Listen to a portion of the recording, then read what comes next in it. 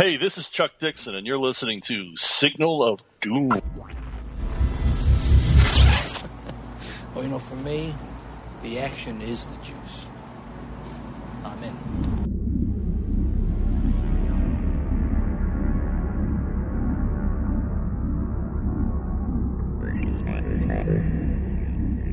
Hello and welcome to Signal of Doom. It's episode 258. I'm David. I'm here with Richard. Rich, how you going? A bit tired, actually, but looking forward to the show. Tired? What? Just run down. Too many women, too much wine, too much women. Was that it? That was a lot of stuff. Yes, a lot of stuff, a lot of stress. Rich deals in a high stress environment. Plus, you're still on the retail front lines as cases surge here in Sydney, Australia. We're up to 20,000, I believe, a day now. Again, is it?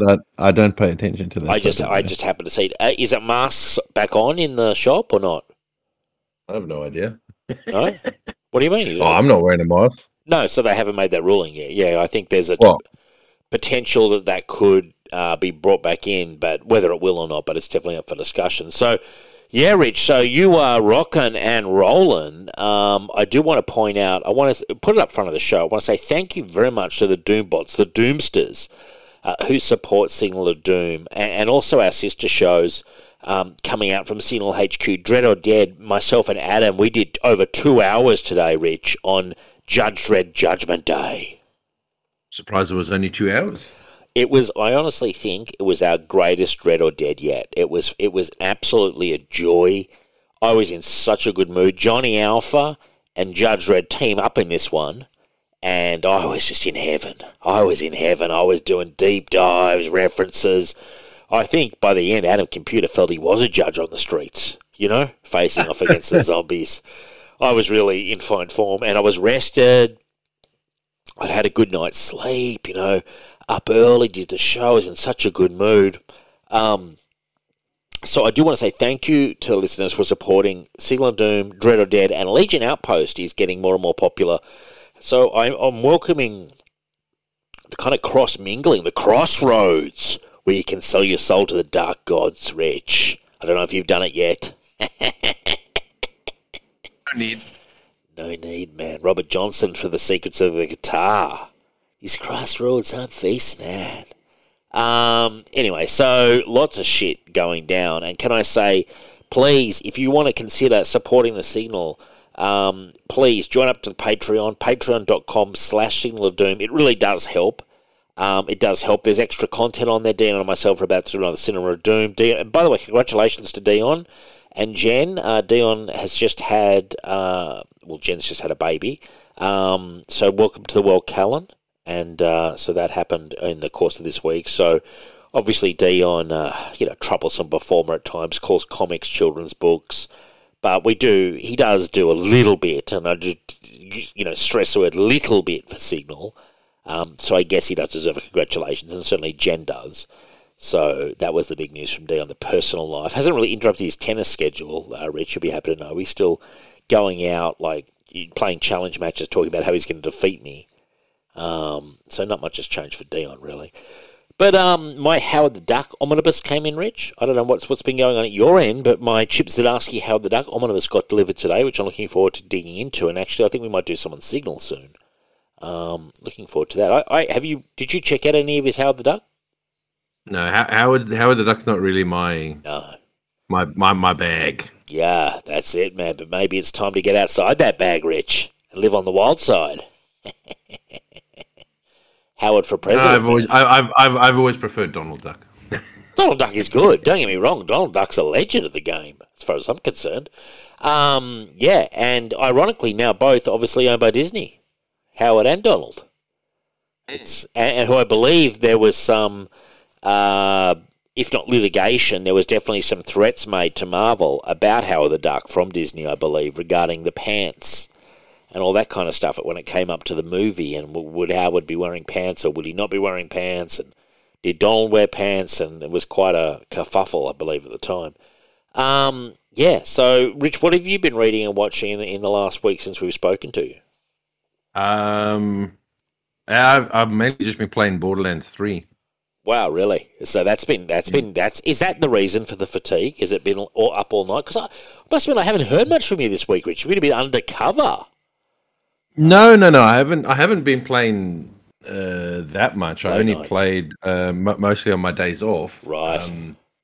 But no, I've just been tired from just other reasons, just lack of sleep and crap and all that. The cocaine habit starting to really catch up with you. The drinking.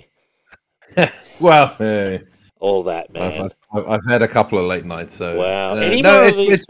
What about these parties that you were having? You remember it was a couple of shows ago. You were quite the socialite. Is that still going on, man? Yeah, we had another get together yesterday. So there you go. See, this is a thing, Rich, and I'll give this advice to you right now. Nothing you can't walk away from in 30 seconds flat. That's it, man. If it's relationship stuff, Rich, that you're going through that's tiring you out, and nothing you can't walk away from in 30 seconds flat, throw them a fucking $20 and say, get the hell out of town. Here's the cab fare. You know? What the? What do you think? I was up all night, like arguing and drama or shit. What drama? I don't know what it is, man.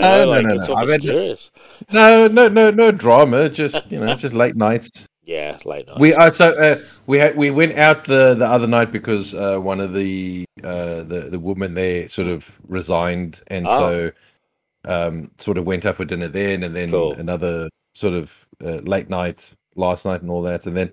The weirdest thing happened the other night. I got woken up at 3 o'clock in the morning. UFO? No. Just something was banging. Right. Originally I thought someone was trying to break into my apartment, but it turned out it was just some banging from outside. But it woke me up at 3 a.m. and then I just couldn't really get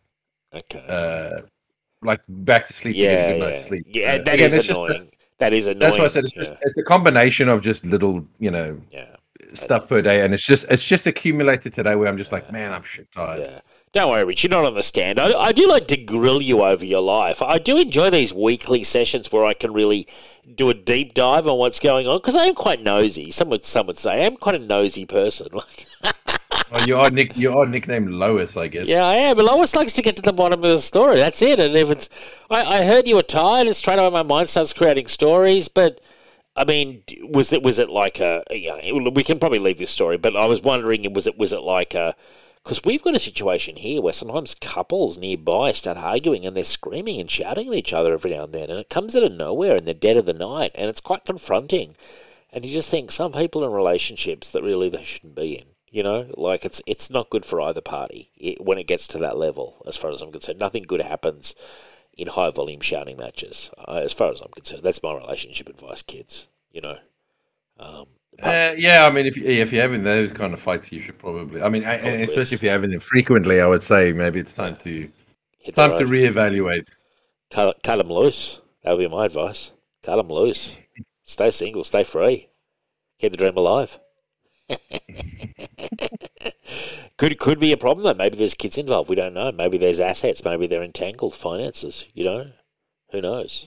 It'd be nice. Who knows? It would be nice to know. I'd like to get people on the stand and grill them about it, but sadly, I don't think it's going to happen. Now, careful! You don't want to turn into a voyeur. No, I'm not that interested. Okay, now this week I can do a movie review, The Adam Project, which is the Ryan Reynolds Netflix movie, which has got a lot of tributes or homages to like sci-fi movies of the past, like. The start of it is like ripped right out of E.T., actually, of all things. Like it's like in the forest with the flashlights, finding an alien spacecraft.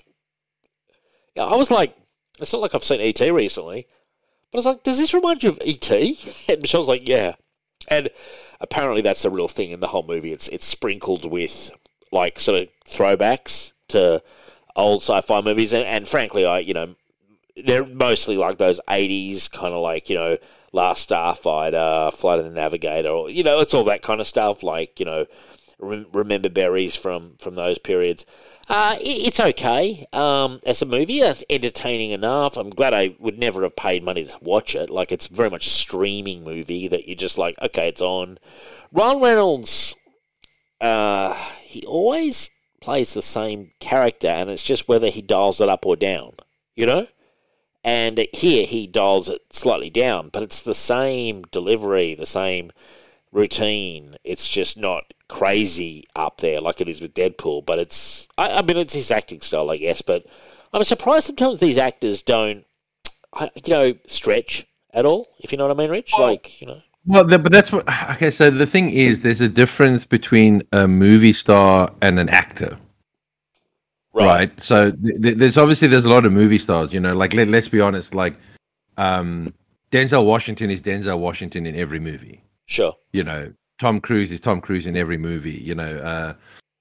Ryan Reynolds is Ryan Reynolds. The Rock is The Rock in every movie. But like actors like sure. Daniel Day-Lewis, Jeffrey Rush and all that, they sort of become the character that they're playing. Yeah. Like, I mean, if you look at Jeffrey Rush, if you look at him in The King's Speech, and then look at him as Barbossa in the Pirates of the Caribbean. I mean, it's not. You don't see him. Yeah. You see the character. So So I don't call it acting. What Ryan Reynolds done isn't acting. He's just, as you say, he's played himself. It's just whether or not he dials it down or up. But it's still the same. Yeah. It's the same thing, just at a different speed. You know what I mean? I agree. Level, but that's a lot of a lot of actors these days. Like, would you say? I mean, Ryan Reynolds is a very obvious example because I think his delivery. I mean, I honestly think if I'm being, I know the guy's worth millions, and I actually think he should work on it. I think he should probably do a role or two where he does a bit more range, like he did at times. I agree with you. He needs to do what like comedians do at some point in their career. They take a dramatic role. Do you know what I mean? Robin Williams has done it. Jim Carrey's done it. Yeah. Even Adam Sandler has done it. Yes, he has. Punch Drunk Love. To great success, you know.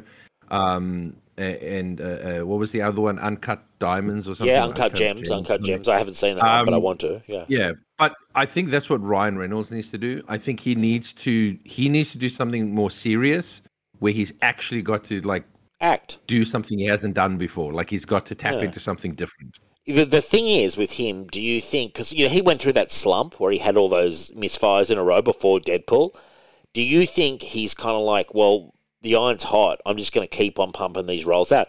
My not fear isn't the right word, I'm not afraid, but my concern would be for his brand that it will get stale if it hasn't already. It's because the projects are sort of, he's almost too similar. It's like some of these projects, I think he could approach them differently.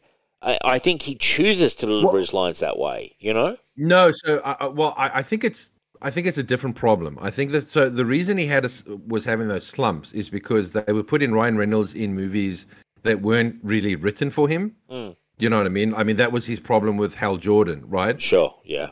He wasn't playing Hal Jordan. He was just playing Ryan Reynolds. Yeah. As Hal Jordan. That was an odd choice for Hal Jordan. That was an odd choice. But, I know, but after Deadpool, because obviously Deadpool was written for him. Yeah. Now people are putting him in movies that are like geared for him. Yes. Yeah. Do you know what I mean? And now that's why he's having success, because the movies are built around his delivery, his character, you know what I mean? His zaniness, they kind of built, that's why you look at like The Hitman's Bodyguard and actually I just watched The Hitman's Bodyguard's Wife the other day. That was a really terrible movie. Not a good movie. I mean, we watched it. Look, it's passable to watch for free, but it's certainly, we watched it on streaming. It's nothing special. It's not as good as the original, which wasn't that good either, Yeah, but the original was definitely better than the sequel. It was. This one was like almost like, why did you even make this? It wasn't. It's it wasn't good. But they made it because the first movie had success. But it always reminds me of Salt and Pepper. The movies are made for him. Yes. Yeah, and you know what? It reminds me. I always think when I see a really unnecessary sequel, I think of Salt and Pepper, which was the late '60s surprise hit with Sammy Davis Jr. and Peter Lawford. They came back 2 years later with Salt and Pepper again, and it was just woeful. Like, the original wasn't that strong, and then they're like, well, let's go again, and it's like, wow, you barely had enough for one movie, let alone two. Hitman Bodyguard's Wife, I just didn't have the material. It just didn't have the script. It almost didn't know what to do with itself, Yeah, and it was such a waste of Antonio Banderas. I love Antonio Banderas. I think he's fantastic. And Selma Hayek, too. Selma Hayek was wasted there, as well. I mean, kind of. I think she enjoyed it because she doesn't really get to act like this. Sure. She was good in it. She's one of the best things. She's foul-mouthed and all that, so I understand why she enjoyed it, but It just wasn't very. But as I said, like back to it, is that the movies are made for him now. So the roles are written for him, and that's why he's obviously. But yes, they will. I'm already over it. Well, the thing is, they're a bit, and I'm a fan. They're a bit samey. They're a bit like, I don't know. It's just there's a lack of surprise, and as you say, it's just become a question of how far will he dial it up. And I'm kind of at that point. Whereas if he's not dialing it to 10, I'm like, why is he only putting it on 2 or 3? Like he needs to do like a serious movie, even if it's an action movie, like say Taken. You know what I mean? Yeah. He needs a role where he actually plays a serious, either a serious action character or a dramatic role. He needs something because he's going to become just a one. He's going to become a. The difference between it is that like while Man, I just said his name. This is how tired I am. While Denzel Washington plays the same character, it's enjoyable to watch just because it doesn't grate on you. He's also got more range. He's also got more range than Ryan Reynolds. Ryan Reynolds, from what I see, has very little range, No. Well, we don't know if he's got little range because he hasn't actually tested himself. He hasn't actually been anything where we can say, oh, yeah, he definitely can't do it. Like, he could. We don't know. But I can think of one movie, Safe, where he played a dramatic role.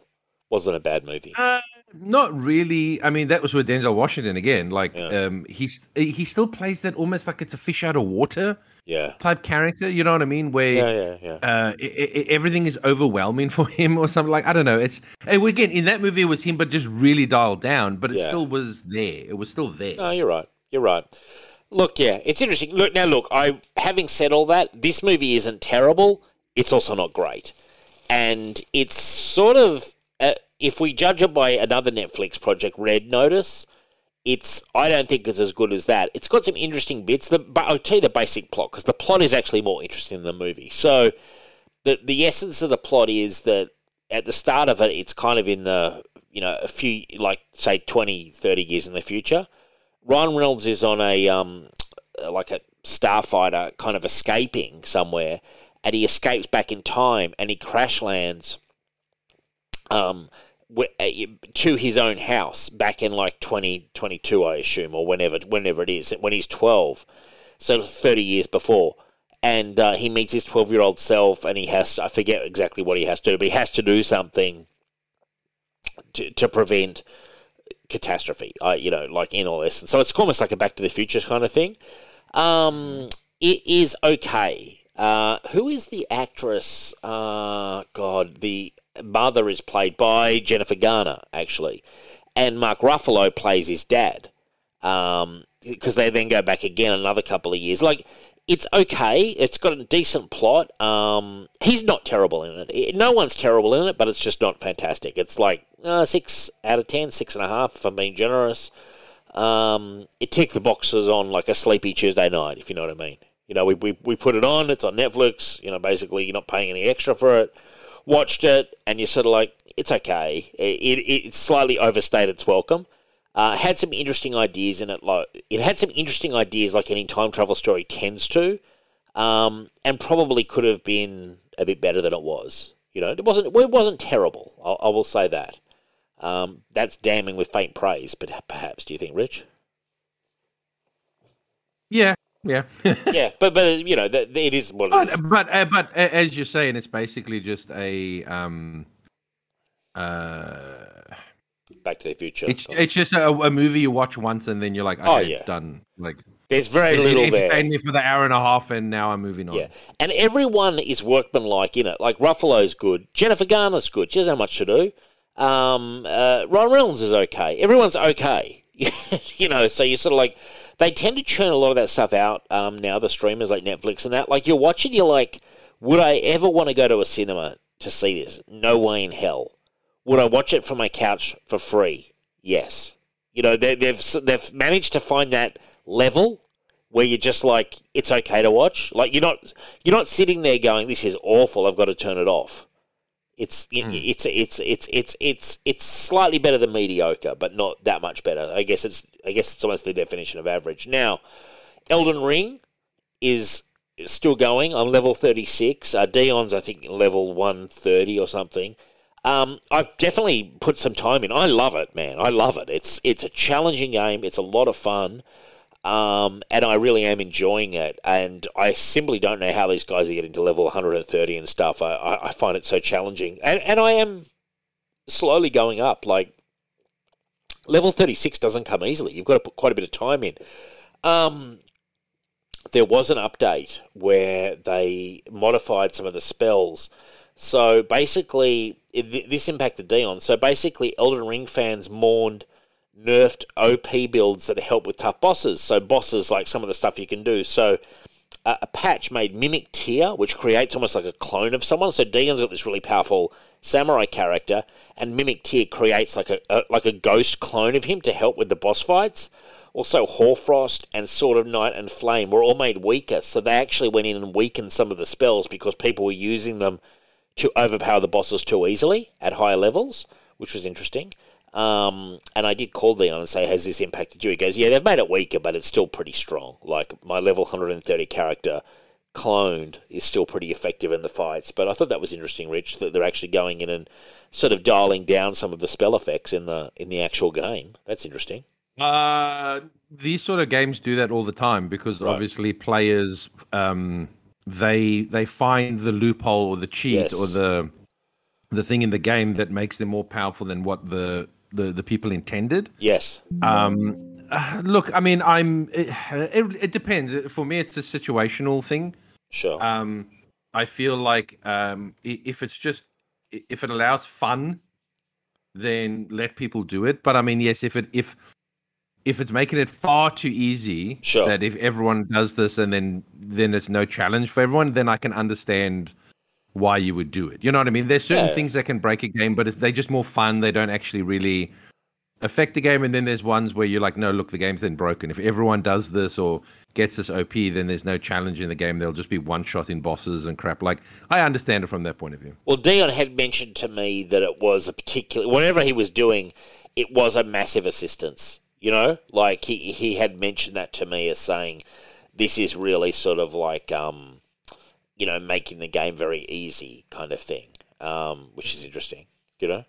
Well, and this is the game where you don't want that. Like, no, that's the whole point of this game is that while it's achievable, it's supposed to be challenging. Yeah. Well, believe me, I'm still level 1. I played 4 hours and I didn't actually realize you level up in the game, and I was just running around doing dungeons and killing shit without leveling. So you've got all these runes, but you haven't leveled up. No, I didn't realize you could level. Like, I didn't know where to level in the game because I was just running around. Just find a site of grace and killing shit. Find a site of grace, and then you can level up there. Oh, I was just activating the graces. I never actually sat at one. Right. So just sit down at one. I was literally just running around. Yeah. Oh no, I think you got to speak to some woman or something, and then when you sit down at the site of grace, she comes up to you. Yeah. So I never sat down at a site. I literally just kept running around, going, "Let's kill shit." Wow. And I was running around. Wow. But so, have you got enough runes now to do it? Or not? Oh, I probably could. Yeah. But I've been playing Borderlands now. Okay. So I'll go back. I'll go back when I'm finished. Yeah. And how is Borderlands? While we're doing the reviews, how is Borderlands? Gameplay-wise, it is absolutely fantastic. Well, that's good. The gunplay is great. The guns are hilarious. I'm having a lot of fun playing it. The writing, unfortunately, is probably 70% cringe. What do you mean by the writing? Do you mean like the dialogue, the characters? Oh, really? Like it's wow. A lot of it can be very grating. I can understand why some people say play it without sound, but I just zone. If I find it annoying though, I just zone out. If a character's talking that I really can't stand, I just zone out. That's weird, isn't it? That they could do that, and because that is a big You don't want I understand what you're saying. You can play huge chunks of the game and that doesn't matter, but those interactions shouldn't be fucking annoying, you know?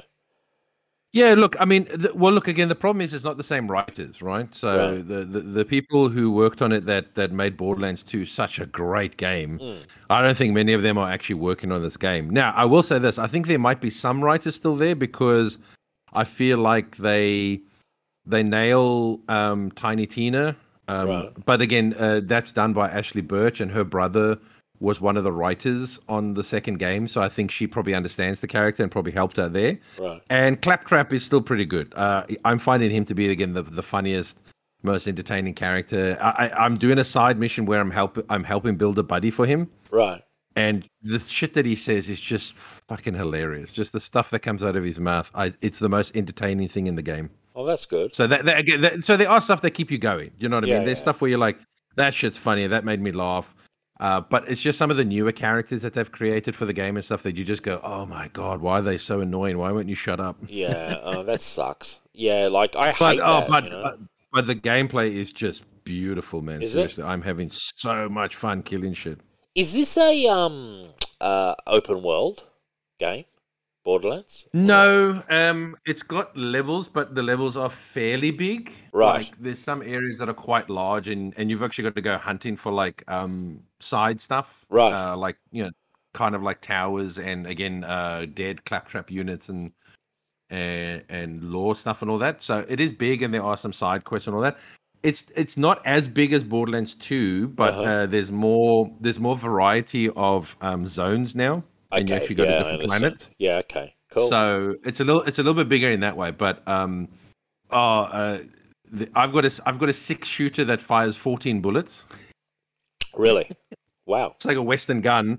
It's a 6-shooter, but it actually fires 14 bullets. That's cool. There's a gun that you can get, right, where you can throw it on the ground. It'll sprout legs, start running around and shooting people, and when it runs out of ammo, it will kamikaze the closest enemy and explode.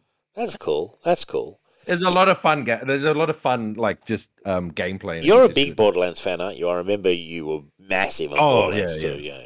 No, that's good stuff, man.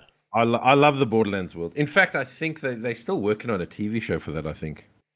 All right. That's been years and years and years. How does it stack up against the heavy hitters like of gameplay, like like a Gears of War, Assassin's Creed, Skyrim? Like, is it that good a game, like a AAA game, or not? What, Borderlands in general? Or? Yeah, the Borderlands franchise. Like, are they, It's tricky because Borderlands 1 is a little bit more generic. Uh-huh. They were kind of just making a generic shooter with just lots of loot and all that. Like, Borderlands is basically what created the looter shooter, as it's been come to know like Destiny and stuff like that. Yeah. Yeah, well, yeah, but even Destiny is not as much of a Borderlands is the looter shooter. Like, there is just loot everywhere. Do you know what I mean? There's loot dropping all the time. So they did that, but Borderlands 2, that is where it became like a cultural phenomenon. Like, that game was just so good, so successful, and so well written, great characters that, and very big. Like, I mean, it's got raid bosses. You can play it with you know what I mean. You leveling your character to go take on like vault bosses, raid bosses, what do you want to call it, and different classes. It's a lot of fun. I love Borderlands, and I do like this game. It's just that a lot of the times the writing is not as good as the previous one. Well, give me an idea, is it a game that, when they say you can finish, because they're always like, you can finish a game in 20 hours. I'm always like, 20 hours is nothing. I play hundreds of hours. Like, is it a game that you can speed run, or if you put 50 to 100 hours in, what's to be fair, I think almost every game can be speed run. There's someone who apparently finished Elden Ring in like an hour. So every game can be sped run. So, but if you play this game and if you play the Borderlands, you do all the quests and the main story, and then you play like the DLCs. It would take it hours and hours. Like, that's cool. 50 plus hours easy. Awesome. Well, keep us updated on it. Now, you've got some news on a personal note, Rich. What are you the proud owner of now, my friend? Today, I picked up my Xbox Series X. Wow. So this is big news, because I know you're a big Xbox guy. In fairness, I always have been. Give us the rundown, Rich, because I've also got a PS5, but give us the rundown on the Xbox Series S. What's going on? Well, I haven't had a chance because I'm doing the podcast. Oh, you haven't put it together yet? No? I've set it up. It's, Okay. I'm copying all my games and stuff, but I haven't really had a chance to play because obviously I had to work today. Yeah, right. And I've only had like an hour between finishing work and should doing have the maybe show, called in sick. I got COVID. Can't come in. Hey, I was thinking about it, Dave. Don't you worry. I'm like the whole day. I'm like, maybe I should like fuck it. Like, just be like, I got sniffles. Can't come in. Safer for everyone. Like, eat shit. No, but I would have called in sick for the podcast too.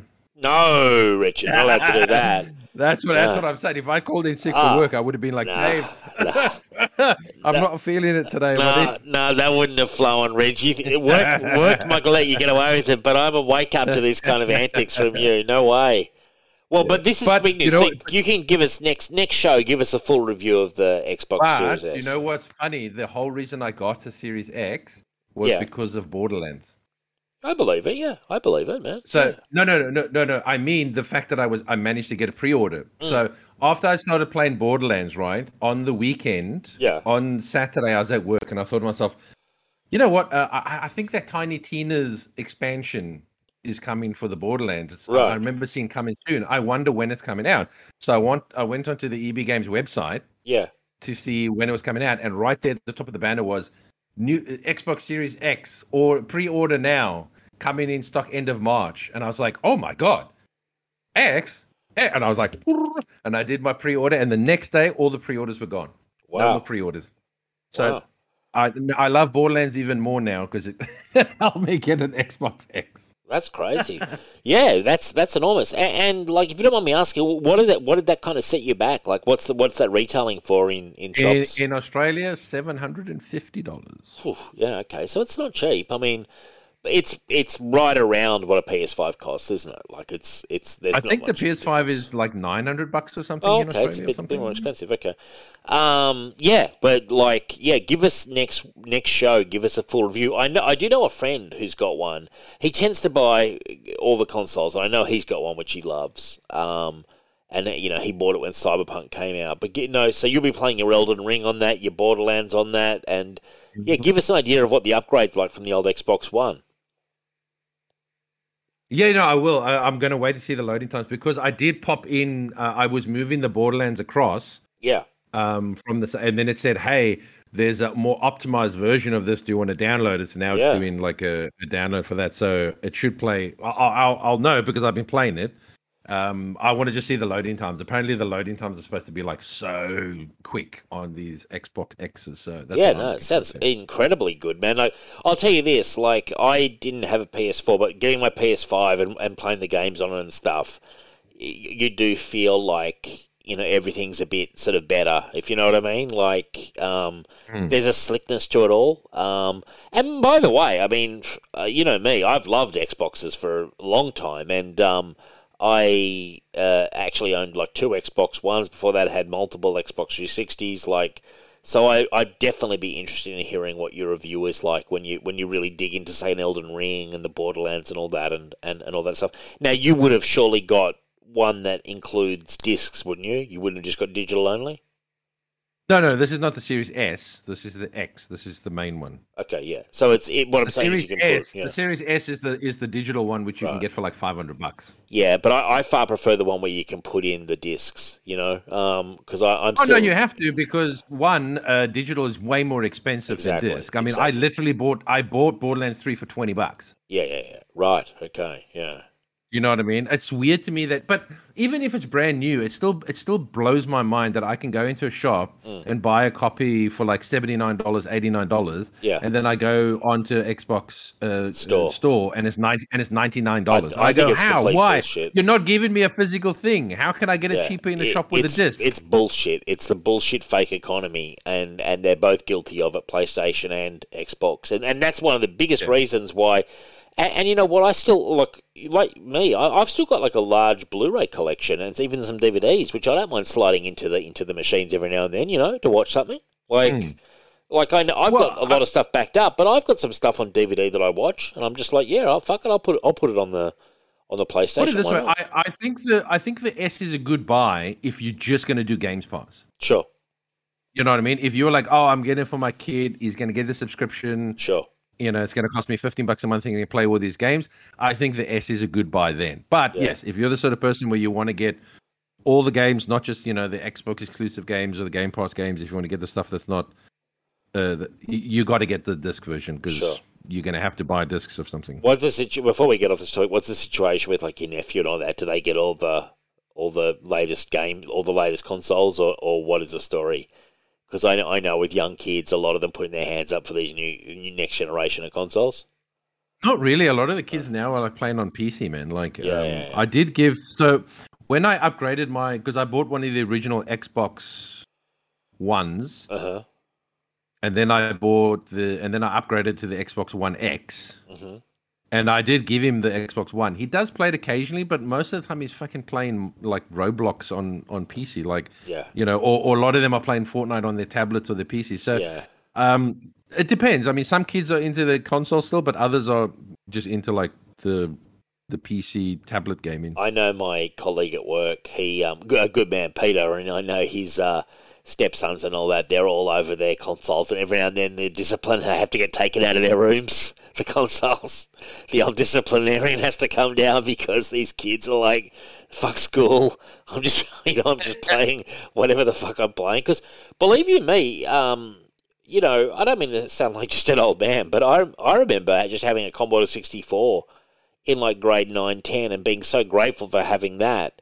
And I don't know how I would have coped if I had like the large screen TVs of today and Xbox Ones going and all these games going. I could easily see myself getting lost in it, the temptation of it all. Like, it's yeah. I mean, I think we're lucky because a lot of people go, kids today and blah blah blah, and it's like, yeah, but you didn't have that. Like, sure, when you were a kid, there wasn't there wasn't like this big console thing. There weren't big TVs. You know what I mean? Like TVs were small. You played little fucking pixel games, if you had like one of the early like Atari stuff or even like when Nintendo came out, it's very like 4-bit, 8-bit sort of games. You show a kid something like Doom or Halo on a fucking big screen TV, of course they're going to be enamored with it. You know what I mean? Like, I just think it's, So, I mean, while I do think you need to limit it, I do understand that, I would probably be like, nah, fuck it, I don't want to go play sport. No, I don't want to go to school. But I just want to fucking. Look, that's where parenting has to come in. That's. That's. Oh yeah. I'm not taking it all off them. I'm just saying I understand why kids want. Oh, the temptation, of course. Hell yeah, man.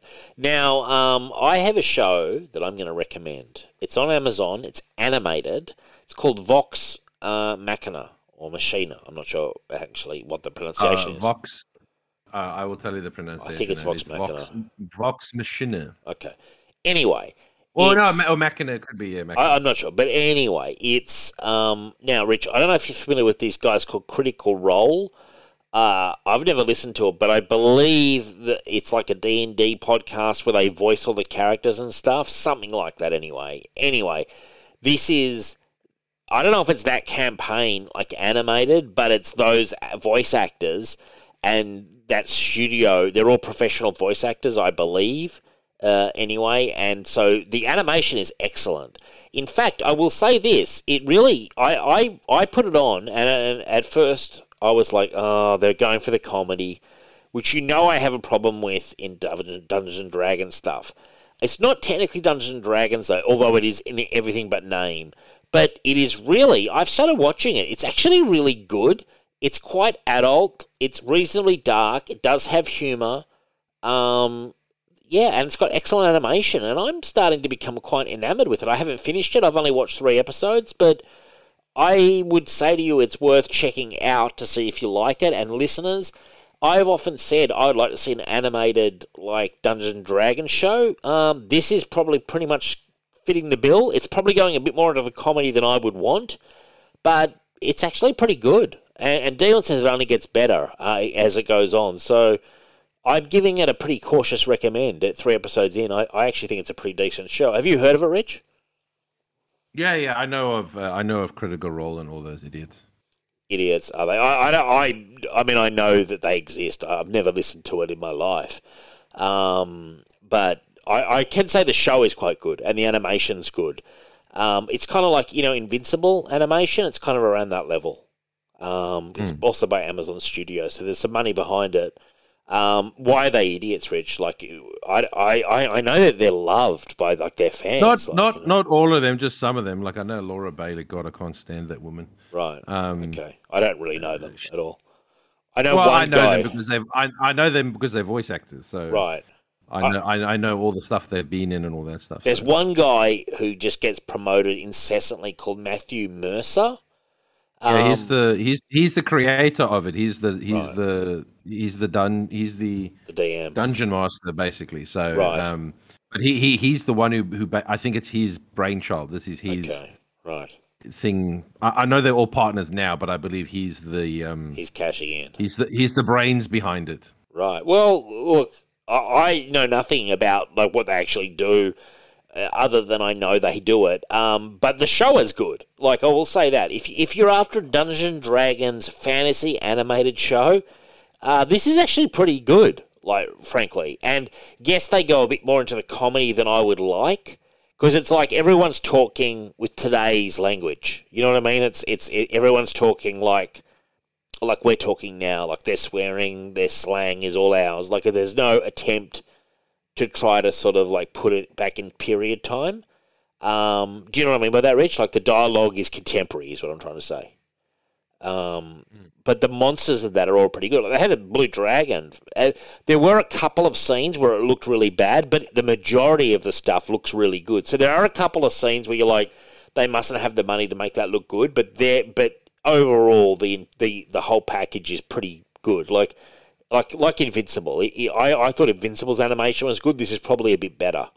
And it's the kind of style you would like, Rich. Like, it's not CGI style, if you know what I mean. Like, it's a sort of more classic style, if you know. No. I have seen trailers for it and all that. Okay. I've seen, you know. Are you going to check this out? Are you checking this out? They are in my feed and all that. No, I don't. I have no interest in their shit. Why? What have they done to offend you so much? Like, I mean, I'm not the biggest fan, but like, it's pretty good stuff. Is it just the Dungeons & Dragons angle you're not feeling? I don't know. I just feel like these are like the they see themselves as like the elitist voice actors. You know, they're the top of the tops. They've, you know, between them, they've probably voiced almost every character under the fucking sun. But right. I don't know. They just seem. I just feel like they've just got this very like lofty opinion, with the best attitude kind of thing and all that. And I'm a big fan of discovering new voice actors anyway. I'm not really interested in old hats, people who are probably like, oh, let's, you know, there's voice acting. Why work for someone else? Let's just do our own thing. Hey, great. You want to do that? Go off and do it. I'm gonna keep discovering new voice actors. Right. Okay. Well, anyway, I mean, I don't know who. And also, as I said, Laura Bailey annoys me. I just can't stand fair enough. So. Well, you know what? I don't even know who they do have some talent though, because you know on Amazon when you pause, it gives you the IMDb people who are on the screen. Yeah. So I paused at the start of this one episode, and they had David Tennant playing a guest role of a character, like the I won't spoil it, but a main character in that episode, and they also had what's that girl's name? She's really popular. She was in Buffy. She was in Supernatural. I know the one you're talking about, Willow. No, not Willow, but it's she's really for the life of me, she's massively popular. She's brunette. Elijah Dooku or something like that. Not Elijah Dooku. No, we're going to spend forever. I'll remember her name. I like her. She was in Supernatural. Playing a little bit of a role. She had that thing called the Guild. There was I'll find it, man. I'll find it. It's you'll know it when she's an actor, but she also she's a live action actor, but she's also done quite a bit of like voice acting and stuff. She's a big what do you say, like nerd icon, you know, like geek icon or whatever you call them, like. I'm typing it now. The Guild. I want to say her name's like Faith or something, but I'm sure I'm getting it confused with the character Faith in Buffy. I'm not even sure who she played in Buffy, but she was in Buffy. Felicia Day. There you go. Felicia Day. That's her. Felicia Day. Was she in Buffy? But Felicia Day was in Buffy. Yeah, briefly. Oh, okay. Like she had a role of some sort. Do you like her? I really like her. I've always liked Felicia Day. Like. No, not really. Oh, really? Why? Well, what have you got against Felicia Day? She's lovely. I don't think she's very talented. I'm sorry. Oh, well, I beg to differ. Anything I've seen her in, especially like because she's done a lot of like YouTube shit, like Dragon Age and right. The Guild. I don't know. I just think her acting's terrible. I'm sorry. Yeah, I mean, I don't well, know. Not terrible. Sorry, her acting's mediocre. I won't be that harsh. Her acting is mediocre. Let's find out who she plays in Buffy because I actually don't know. I know she was in it. She wasn't a big role in Buffy. God, she's done a lot of stuff, like a lot of shit I've never heard of. I can say that for her. Like Buffy, I honestly thought that she made it big because of her web series. She's a web series creator. I thought that's where she became famous from. Well, she was, I believe. Look, I haven't read a book, but I know of her because I've sort of followed her a little bit online over the years. She was like she had a minor role in Buffy. She was in 8 episodes, played a character called V, and I think had a little bit of a story arc. But I think she was very much the supporting actor. You know what I mean? And then she got massively. She was in that Dr. Horrible sing along thing, and she, from what I know of her, she got massively addicted to World of Warcraft. And maybe she was going through a breakup or something, but regardless, the story is that she was like a shut-in. She was just playing it all the time. Her friends had to kind of detox her out of it, and she created the Guild, was kind of her, which I really enjoyed. They did a comic as well, which was cool. It was all about it kind of thing, and she then became kind of like a geek darling, I guess you could say, kind of parlaying that, like sort of side of things. I haven't like closely followed her career, but I mean, she's in a lot of shit, but a lot of stuff I've never heard of. Yeah, look, but here's the thing. Look, I got nothing against them in terms of, hey, go do this thing. You're having success, whatever. I'm not wishing them any ill, whatever. Go do your thing. You're having fun. You're making money. Good on you. Yeah. Capitalism, yay. But I just don't care about that. No, sorry. You're not feeling it, man. And you know what? There are some. You know what? I think they've had some really good like. Not celebrities, but like guest stuff and all that. They even had I know they've had Ashley Birch on. She's from Borderlands. I know they've had Ashley Johnson. I quite like Ashley Johnson. Okay. I mean, they've even got the voice of Cyborg. What's his name? Peyton. I don't know any of their names, man. You're the guy who knows all their names, but yeah. So it just. But then they also have people like Will Wheaton on, who's just like a complete fucking arsehole. You know what I mean? So, yeah. But he gets on. But dude, there's a guy who's got a career out of just sort of siphoning off. The being because he was in the geek sphere. I don't mind Will Wheaton, but I sort of can't believe the pity party for Will Wheaton though. Like that we're holding a pity party for a guy who's still cashing in. Like, yeah, I'm actually surprised he can cash in. Oh, dude, he does anything he can. He's like, you want to do a Picard? Like, I'll tell you one thing, and this isn't Will Wheaton's fault, but one thing I really hate is after Walking Dead, there's a thing called Talking Dead. I may have mentioned this on the show before. It pisses me off. And they're like, they intro it in the end credits and like, oh yeah, the reason we want to call this one The Zombie That Walks is that there was a zombie who walked. Like, it's like the most painfully obvious observations of all time. And you're just in a rush to shut it down. You know what I mean? You rush to quickly get off this fucking streaming thing so you don't have to listen to these morons talk. I know he's doing a Picard one. So his whole career, I mean, he's on easy street. Whatever he's earning, let's say the guy's earning, like, conservatively, let's say he's pulling down $1 million a year.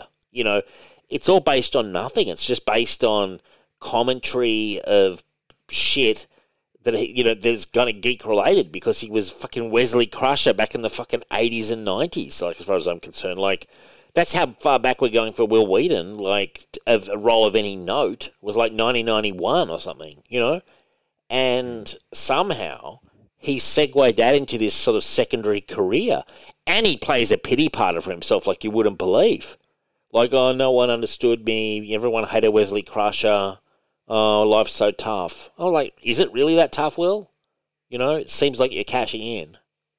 Yeah, but again, I understand that some people blur the lines, but also at the same time, they hated Wesley Crusher, not Will Wheaton. Yeah, well, I didn't. Unfortunately, you are the face of that character. Tough luck. Yeah. But they didn't hate you because you played Wesley Crusher. They hated Will Whedon was in some decent movies back in the day, like Stand By Me. Well, I was going to say that's what put him on the map. I think. Yeah. Was Stand By Me, but he's never really. I think he's one of those child actors that never quite lived up to what everyone saw as like. Like again after Stand By Me, I think everyone was like, oh, he's going to be like, he's going to go on and have a great career, and then he just went right downhill. Well, yeah. Look, I don't know. I'm using him as an example. To me, that's a guy who's living on. I know he's got like anxiety or something, which I understand is difficult. But I see a guy who's cashed in now. He's successfully played the pity party card, and now the studio's thrown these gigs, and it's just easy money. Yeah. Well, he's living off the pop culture. Like, yeah, but what a fucking dream! He's embedded himself into the pop culture, and what I think really helped him with that transition was the Big Bang Theory. Right? Is he in that? Is he? Yeah, I think he had a role as himself on that, and I think because before the Big Bang Theory, I think he was just doing a lot of voice work. Right. He had basically like, oh, no one's put him in anything, and I'm going to go do voice acting and all that sort of stuff and all that, right? And that's fine. It's a good profession. That's probably where he knows a lot of these people from. But it was only his name was only really a thing again after Big Bang Theory. Oh well, I mean, good luck to him that he's managed to have this transition. It's weird how some people can do this though. Like, what's so special about Will Wheaton? Why is he the internet darling? I'll never understand it. Like, it's a mystery to me. I mean, he's never done anything that fascinating as far as I've seen. Because he portrays himself as the big geeky nerdy guy. He's like, I'm just like you. Oh fuck, really? Huh. Yeah, right. Sure, Will. How's a mansion? You know what I mean? How's the fucking mansion looking? How's the view looking from Beverly Hills? He's not like us. He's worth fucking millions. You know what I'm saying? But every rich celebrity thinks they still like us. Sure. I'm just like you. I know what it's like. And it's like, no, you don't know what it's like for like the last 20 years. Sorry. I actually really hate it when this is going to sound bitter, but I hate it when, look, I get a director when they come on like, oh, I've always been a Transformers fan. Oh, I've always been a Marvel fan.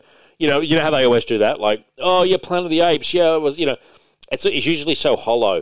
But when you get these, like, I call them has-beens, which is what Bill Wheaton is, and then they're like, they kind of take it up like about 70 levels above normal. Like, I'm just all about D&D 24/7. Like, I live and breathe nerd culture. And it's like, yeah, also, Will, you're fucking earning off it and siphoning off it. It's not like a fucking hobby. It's your job. Like, have you forgotten that the checks are clearing every month? Because I haven't. Do you know what I mean, Rich? Like, they're trying to make out like they're almost doing it for charity, but it's like, oh, I'm afraid not. Like, it's a fucking job. It's a gig. Like, I don't mean to go too hard on Will fucking Wheaton, because believe you me, that guy, he plays the violin for himself on a daily basis, but I'm using him as an example. There's plenty of others like him. He just happens to be the one we're talking about, and it's an epic fucking eye roll from me, frankly. Yeah. It's never done anything unscripted that funny or that fascinating that I've ever seen. Ever. I can't think of one bit he's ever done of his own material that's ever made me even chuckle. Like, not even chortle. Nothing. Fucking nothing. Like, which is so fucking hilarious, man. Like, if you said to me, oh, Dave, I'm just 1,000% D&D and watching fucking D&D on the internet and playing D&D, and I'm like, okay, what are you doing for a job, Rich? Oh, no, just that. I'm like, no, wrong. These are fucking hobbies, my friend. Like, my favorite nerd is what's his name? Henry Cavill. Well, I mean, at least with Henry Cavill, he's an actor who has a career, and he likes World of Warcraft, But not just that, is that he never gives off this impression that he's better than you. I don't know. He genuinely comes across as just a fan. And he will correct like interviewers and all that sort of shit when they get it wrong. He'll be like, "Oh, actually," you know what I mean? Like that typical like nerd, like, "Well, actually, that's not right." But I don't know. He just doesn't like. He may, but I'm just saying he doesn't portray himself as like some king of the nerds. Do you know what I mean? Yeah, that's what I hate. He seems a bit more down to earth in his nerdiness. Yeah, I just hate it when they want to take on the spokesman role. It's the same as that fucking guy, I forget what his name is, who plays Tyrion Lannister. And when they were like, since when is Peter Dinklage king of the little people or king of the whatever they were calling themselves? Like, you know, he takes on the role, and it's like it's more egregious when it's like just regular sort of usually faded celebrities like making out like they're the biggest fucking fans of D&D ever, and it's just like, I'm so sick of hearing about it. You know what I mean? Like, keep it to yourself. Like, you're trying to make fucking cash out of it. That's the part that annoys me. Like, you're not content with your movie dollars. You're now trying to then kind of like, oh yeah, I'm just like you. I'm just another nerd like you. Yeah. It's like, yeah, could you take me a photo of your fucking house and your bedroom, and then I'll compare it to mine? You know? Anyway, I know I'm ranting and I'm slightly off topic, but I also feel like ranting and raving, Dave. I also feel like I'm massively on topic, and I hope this one gets through to Will Wheaton. You know what I mean? Like, and I'm sure he'll get out his little violin and play a little sad song for himself. You know. Now, Michael Kellersham, legend, has done a really pretty cool email here, which I thought I'd read out. Bragging time. This is from Michael. Johnny Cash's "I've Been Everywhere" song. You know the song, Rich? I've been everywhere, man. It's a good song. Is featured in the United States Postal Service commercial. And he's a postman. Do you have Johnny Cash advertising your place of employment? Nope. Smug satisfaction. Then he says to me, don't you work as a mob revenue collector or something? Acting country manager. Operations manager. You're the bookies collection guy. Yeah, and he's like, maybe you can license a couple of Johnny Cash songs, "Wanted Man" or something violent. Yeah, "Folsom Prison Blues," "Wanted Man." Yeah, why not? Anyway, he says this website released figures saying manga sales went up in 2021 160%, almost 25 million units in the US, up from 15 million in 2020, and that's just the USA. Dynamite is releasing a Samurai Sonya, Red Sonja comic. Sounds interesting. Don't see many period piece samurai comics. Could do it on the show. We will do it on the show, Michael. I think that's a fantastic thing from Michael. And, obviously one of the... and I replied back to him. I won't bore you with my full reply, but I said to him, when I think of my job, I think of the Steppenwolf song, "The Pusher." I've seen a lot of people with tombstones in their eyes. Smoked a lot of grass, popped a lot of pills. That's a great fucking song, "The Pusher." The Pusher Man. That's my song, Rich. That's my theme song, "The Pusher Man." What's your theme song, Rich? I've got "The Pusher." He's got... What's my theme song? He's got "I've Been Everywhere." Have you got a theme song? Come on, 9 to 5? Working 9 to 5. I haven't. Jesus, no. I've never even thought of having a theme song. Well, there you go, Rich. That's the difference between you, me, and Michael. You know what? Probably... Wham! Wait, before I go. No, it would be probably "Staying Alive" by the Bee Gees. Oh, great song, Rich. Good pick, man. Staying alive. Love that song, Rich. Love the Bee Gees. And as an offside, can I say, out of all the people I've seen live in concert, Barry Gibb solo, because sadly his brothers have passed away, may have been the best concert I've ever seen. And I'm not like the biggest Bee Gees fan. I like them a lot, but I'm just saying, I saw it with Michelle and my friend Brad and his girlfriend at the time. Incredibly good concert. Incredibly good. His voice... He's hitting those notes, Rich, and the guy's pushing 80, you know?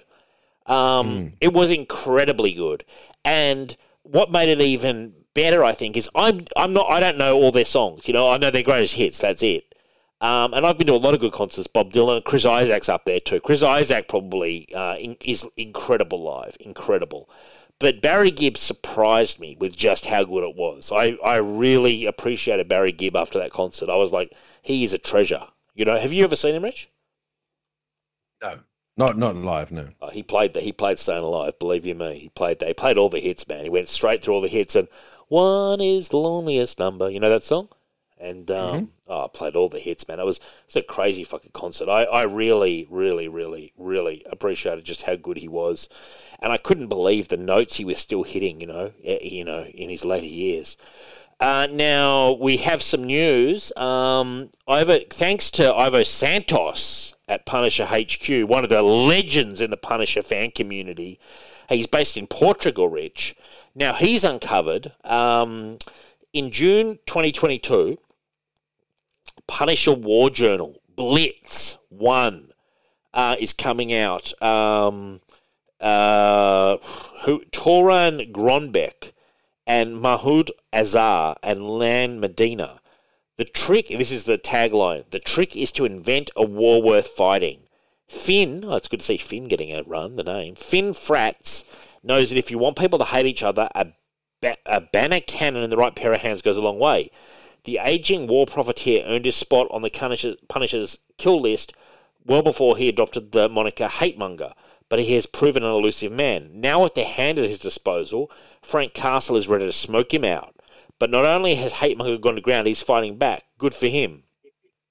It's not going to change anything but the death toll. Toran Gronbeck and Lan Medina joined forces to bring you the first of 3 thrilling tales from between the pages of Punisher, exploring Frank's new modus operandi through some of his deadliest missions yet. 40 pages. It's a one-shot. So, yeah, okay, I thought it was actually going to be a ongoing. But it shows you that they're getting back into Punisher mode, man. And we did the first episode of the Punisher, or first issue of the Jason Aaron Punisher last week. And it's good to see that they're kind of backing Frank Castle again, man. It's good to hear. Yeah, well, sometimes you just got to wait for the heat to die down, hey? You know what I think? Place a call to Chuck Dixon and Mike Barron and say, okay, boys, go month on, month off for you two. Okay, boys. Why not? I know Chuck's got Punisher tales to tell at the drop of a hat. You know? Why not? I kind of feel like I would love Chuck to make his own Punisher. He does have one. Levon Cade. His Levon Cade character. He's got I think the 12th novel he's just finished. It's awesome. I mean, I'm not talking about novels. I'm talking about a comic book character. Comic books, yeah, okay, fair enough. He does have All Hero Q. He's kind of got aspects of that, but yeah, no, seriously, that's a bit more James Bondy spy stuff, though. I'm talking about like a full-on vigilante, gun-toting, you know. But I'm telling you, man, seriously, do yourself a favor, kids. Go and check out his Levon Cade novels. If you're after that Punisher fix from the master of the craft, Chuck Dixon, his Levon Cade novels are fantastic. And I know he just announced that he's just finished the 12th one, so it'll be published. He's got a whole raft of them to be published. They are very good, Rich. They are very, very good. And yeah, just a free advertisement there for Chucky D. We rarely does a show go by where we don't promote him, but seriously, I'm being serious. Check him out, and Chuck will be coming on the show later this year. We're already teeing up a time, and so that's going to be get the drum roll going. And this week, I guess it's next week. We're going to have Jerry Conway on the show. Rich, remember? Yes. So we've got our questions ready, man. Am I allowed to say to Jerry Conway, Jerry, do you ever wake up at night just dreaming about the Punisher and Nam? You may certainly ask him. I'll say, Jerry, fantastic career, a lot of hits. What about Nam and the Punisher? You ever want to go back there? Are you ever there? You might not like the answer, but you can certainly ask him. Who knows what his response will be? I don't know, but it would be interesting. Anyway, so look, there's a lot of stuff going on now, Rich. I watched the first episode of DMZ last night, based on the Brian Wood comic. It's got Rosario Dawson in the lead role. It's basically the United States is in a second civil war, and Manhattan is a demilitarized zone, i.e. DMZ, the title of the comic and now show.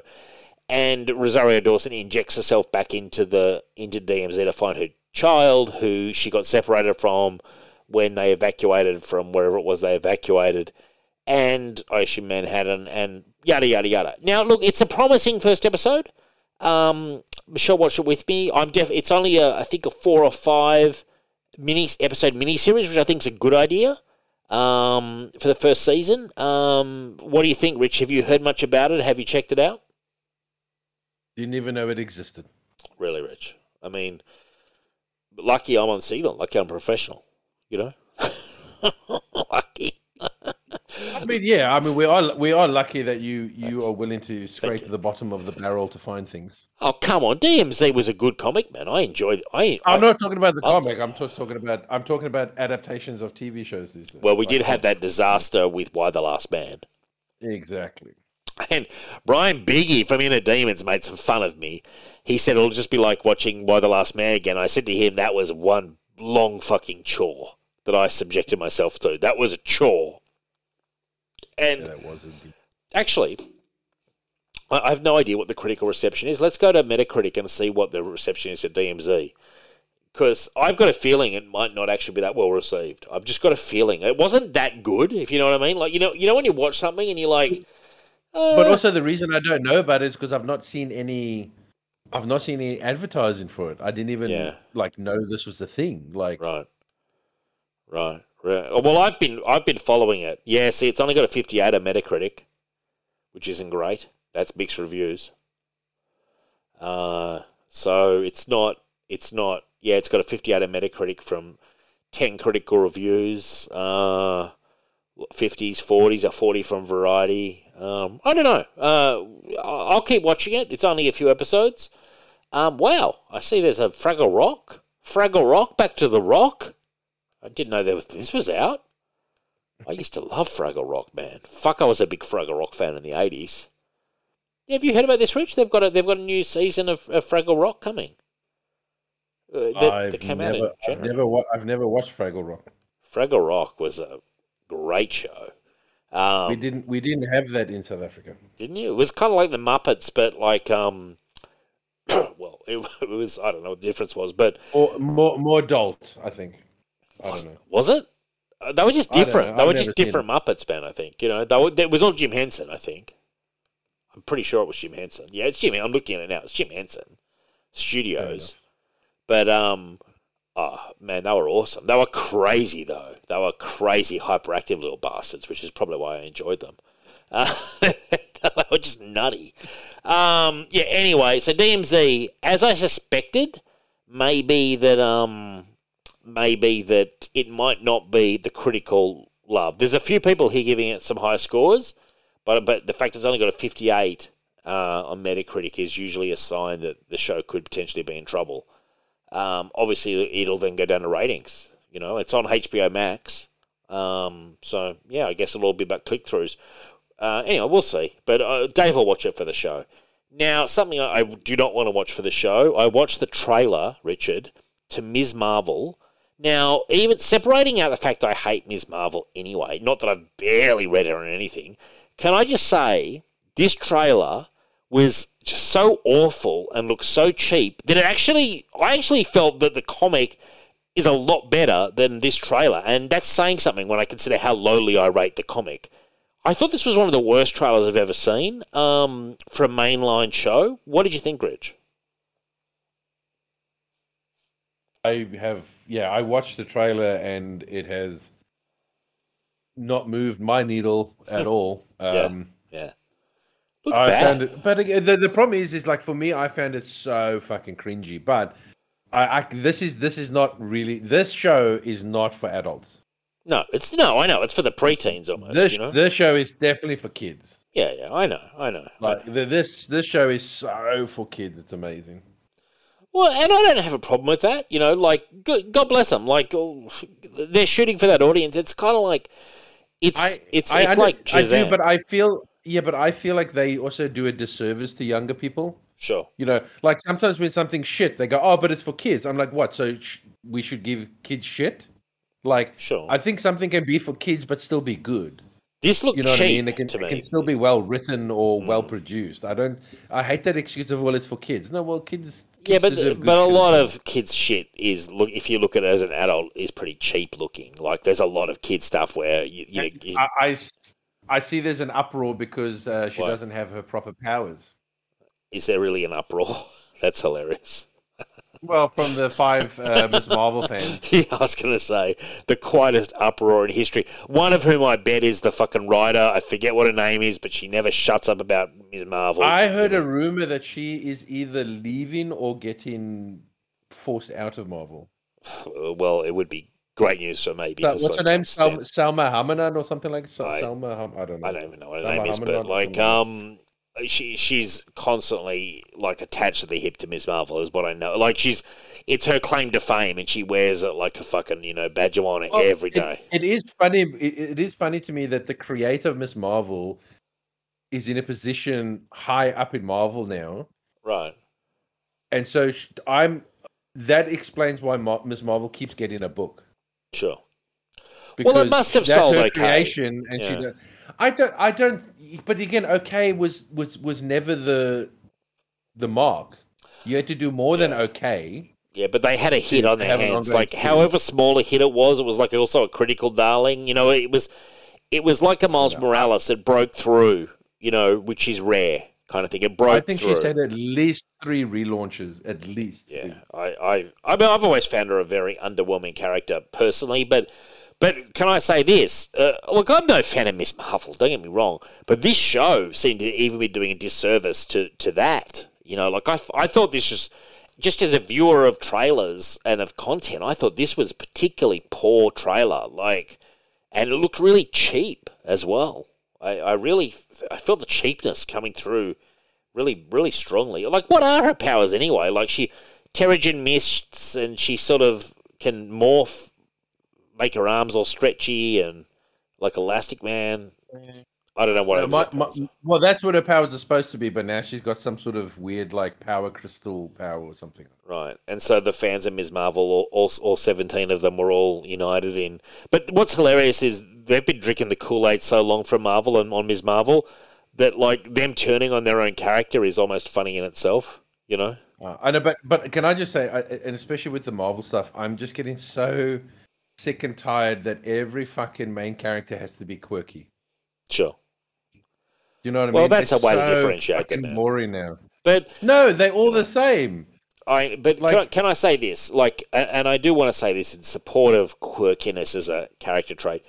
I watch a lot of Kojak, Cannon, Rockford Files. All of them had slightly eccentric PIs or cops back in the 70s. They all had their, Beretta, they all had their own quirks. Columbo. It's just a way to differentiate the character. No. See, that's different. You're talking about different quirks. Sure. I'm saying they all the same quirky. Oh, okay. Well, then it makes no sense. They all that I'm quirky. I'm sorry. It's like all the characters are now. Every main character now is just this. I'm awkward and quirky. I'm just. It's so fucking banal now. Seriously, a different quirk would be great. Sure. Maybe she's a bit of a bitch to the popular kids or something. Do you know what I mean? Sure.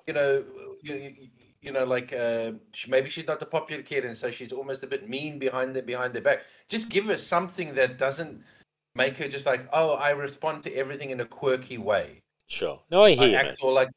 I'm just getting so sick of that being the default fucking. Well, that's Naomi as well.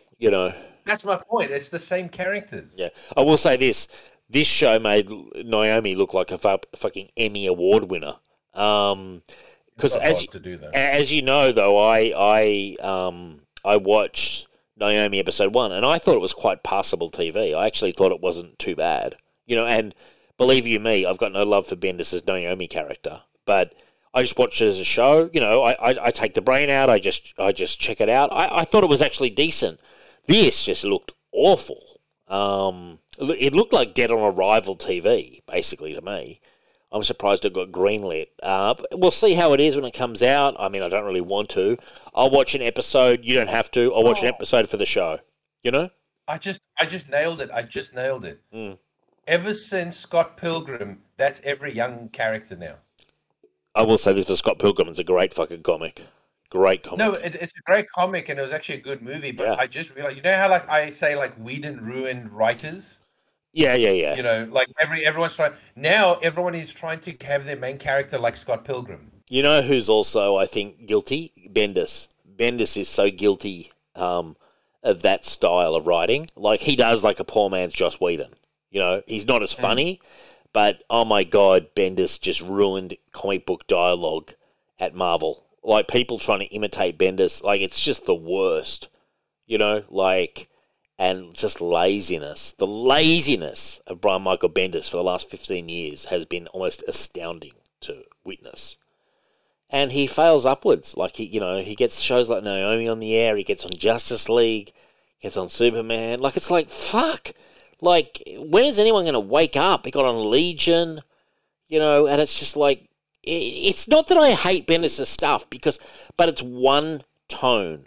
It's one, like, you know what I mean? Like, yeah, he can hit deadlines. I get it. He must sell a certain amount still. I get it. But at the same time, it's one tone, no matter what book, what universe, wherever he is. It's like, and it didn't used to be. He used to have a little bit more variety, but he's been this way for a long time, and it's ridiculous. And I think that really influenced a lot of Marvel writers, who are kind of writing in his shadow a little bit, to employ a similar style. It's jokey without being funny, and everyone doing it. And that's, to me, at the end of the day, that's poor writing. You've got to, if you know anything about comedy, that's generally not the way to go. Because it's not really comedy. He doesn't really write anything funny. It's all, as you say, kind of lame half jokes, and that's the style. That's it. Like, I mean, that's as good as it gets, kids. Like, it's not like these really well constructed jokes that are paying off. It's just people generally being a bit awkward, doing kind of one-liners that aren't funny. They're not zingers, but they're kind of like half zingers, And I don't know. I just found it drove me off his comics. I just couldn't read any more of it. And when he got onto Justice League and was doing it, I was like, my God, is there a fucking limit? And then finally it's like he's going to Dark Horse, and I'm like, well, praise Jesus, Praise the dark gods. But we're getting off topic, but this Ms. Marvel looked awful, frankly. Yeah. So I'll watch one episode for the show, Rich, that's it, unless it massively amazes me. Now, we do have some good news, Richard. Are you ready for some good news? Yes. According to The Hollywood Reporter, Marvel Studios is in negotiations with Sean Levy, who did that movie we were talking about before, Adam Project, to direct Deadpool 3. This marks the third collaboration between Levy and Reynolds as they work together on Free Guy, which I did like, and Netflix's new sci-fi movie, The Adam Project, which I was more mixed on. He's also known for directing Real Steel, which I loved, and multiple episodes of Stranger Things. Considering the close relationship he has with Reynolds, it is expected that Levi's deal to direct Deadpool 3 will close. So, what do you think? Deadpool 3, will they have the cursing, Rich? Or will they PG-ify it, or will they bleep it? What are Disney going to do with Deadpool 3? What do you think? Well, that really depends, because apparently there's some parents who clearly don't know how to do parental locks on Disney that are complaining about the Netflix stuff on the channel now, isn't there? Yeah, but who gives a shit about them, man? Like, they're always complaining. You say who gives a shit. Unfortunately, Disney does. So, yeah, but because let's be honest, a lot of people that subscribe to Disney are people with kids. Okay, but Disney have shown they don't care about that because they're bringing on the Punisher and Daredevil onto the normal Disney. What I'm saying is, for Deadpool 3... No. But that is what's getting them in hot water at the moment. Right. The fact that they did that is my point. Okay. So, depending on how that works out, or what comes of that, that will determine if Deadpool's going to be R-rated or if they're going to go, let's finally make it PG. Maybe they could just beep him, They could do that and make a joke out of it. Like, I don't necessarily... Like, I don't think it's like that hard to do, really. I don't think it was like, it's not as graphic as people make out. What would actually be so hilarious is if they have Professor X put like a thing in his brain that he beeps himself when he swears. Yeah. Look, I think there are ways you can run around it. That could actually be quite funny. So yeah. Yeah, I really sincerely believe that. There are ways you could write around this if they're... And I can understand their concern with their branding. I get it. Like, but Deadpool is such a big character that they've got to monetize that. They've got to strike while the iron's, relatively hot. And they could make another $1 billion off Deadpool 3. I definitely think there's potential for that, but they've just got to package it right. And also, and this is something else they've got to think about, Rich, the Deadpool fans out there, they're not all of them are going to be as forgiving as me, who's just saying right around it. Some of them want Deadpool 1 and 2. You know, there's a pretty big sort of casual fan base of Deadpool fans who loved the fact that it was kind of against the grain of the normal Marvel stuff. You know, that was a big part of the attraction. So all these things need to be taken into account, and it will be interesting to see which way the mouse lands. Now, Richard, do you want to read out the Obi-Wan Kenobi news because you are the Star Wars expert? Because I want to get your reaction. Are you there? So apparently Ray Park was reportedly set to return as Darth Maul in Obi-Wan Kenobi until a creative overhaul cut him from the show and replaced Maul with Vader. Yes. Well, you read that out with a lot less energy than I was expecting.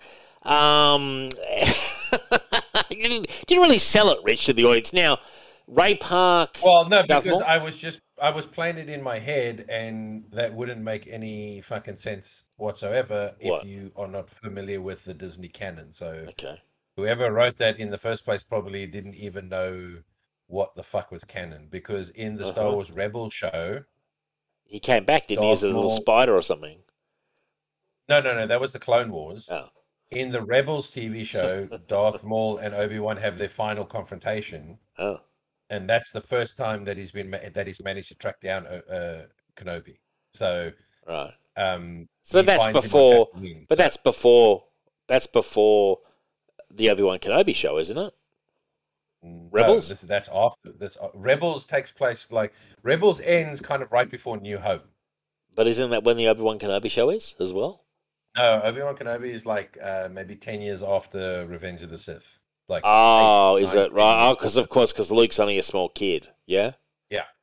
Right, I get them confused. Okay, right, I see. Oh well. So he's not doing it anyway. When is he the spider in Solo? Isn't he like a little spider on like metal legs or something? No. I thought he was he has little prosthetic like spider legs or something. I was told. No, that's when he first reappears in the Clone Wars. Okay. Basically, when he fell down the chute, but a couple of repair bots found him, and they basically welded these robot legs onto him, but the robot legs were like a centipede type robot, right? So, it kind of looked like a spider thing, but he then eventually gets those turned into proper prosthetic robotic. Hold on though, Richard. In Solo, the movie with what was his name? I forget. Whatever the guy's name was who played Han Solo. That's not Harrison Ford. In that movie, you know when Darth Maul pops up at some point towards the end? Yeah. If you look, and I believe this is right because I believe we covered this on Signal back in Stu's time, if you look closely, you can see the little robot legs. I didn't say he doesn't have robot legs. I said he doesn't have spider legs. No, but I mean, they're not normal legs, dude. They're like... No, they cybernetic robotic legs, but he did have spider legs. Oh. And in the Clone Wars, when his brother found him out of his mind, all right, because the robot, it's difficult to explain, but yes, he has robotic legs. Yeah, but are they normal? Are they normal? Like if I got prosthetic robotic legs that were just two legs, so it looked like I had normal legs, is that what they're like? Or are they different? In Solo, they would look more like regular legs. Oh, really? Are you sure about that? Are you sure about that? This is so hard to explain.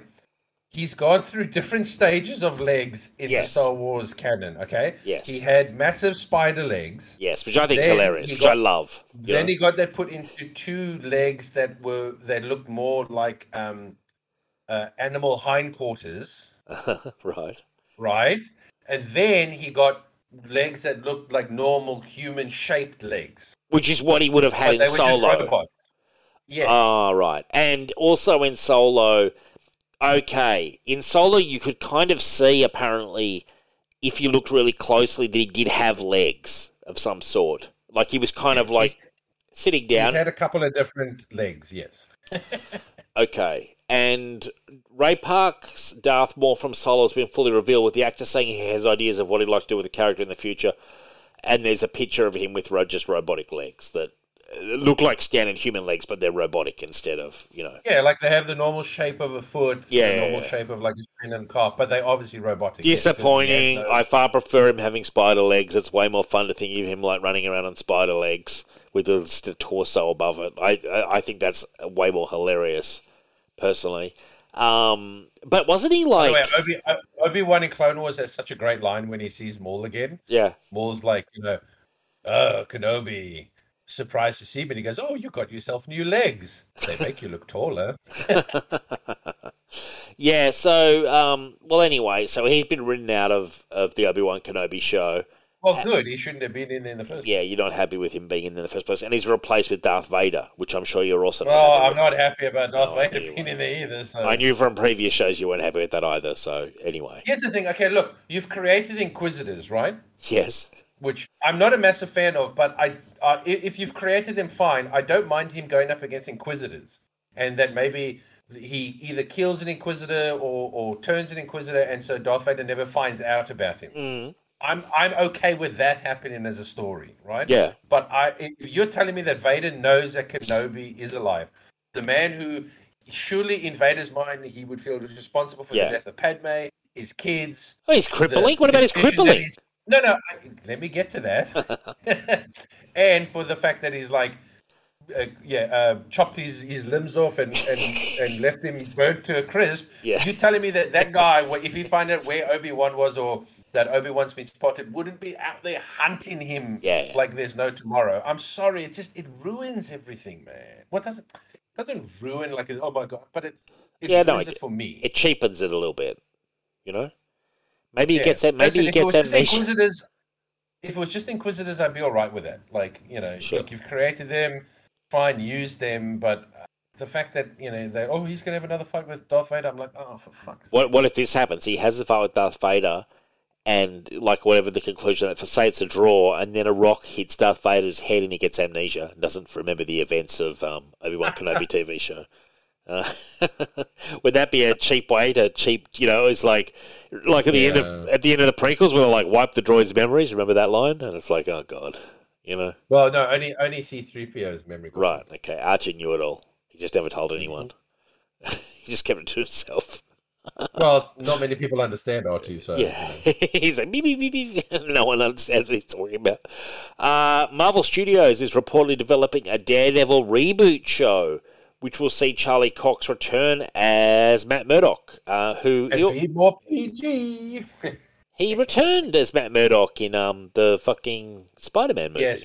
Yes, but I'm sure if they're going to do a new Daredevil show, it would not be an R-rated like the Netflix. But you don't need to. You don't need it. Far more in line with the Marvel Disney stuff. You don't need no rating for a Daredevil show. Daredevil's a pussy. We all know it. At the end of the day, like he's a little pussy cat. I'm sorry. I hope they do a fucking Punisher show which has him beating up on Daredevil. Finally getting revenge on Daredevil for the infractions over the years. Because Daredevil to me, good character, just a little bit of a pussy compared to Frank Castle. He's always trying to pull Frank up on killing people and stuff. Let's not forget the time that Daredevil threw someone in front of a train in his own movie.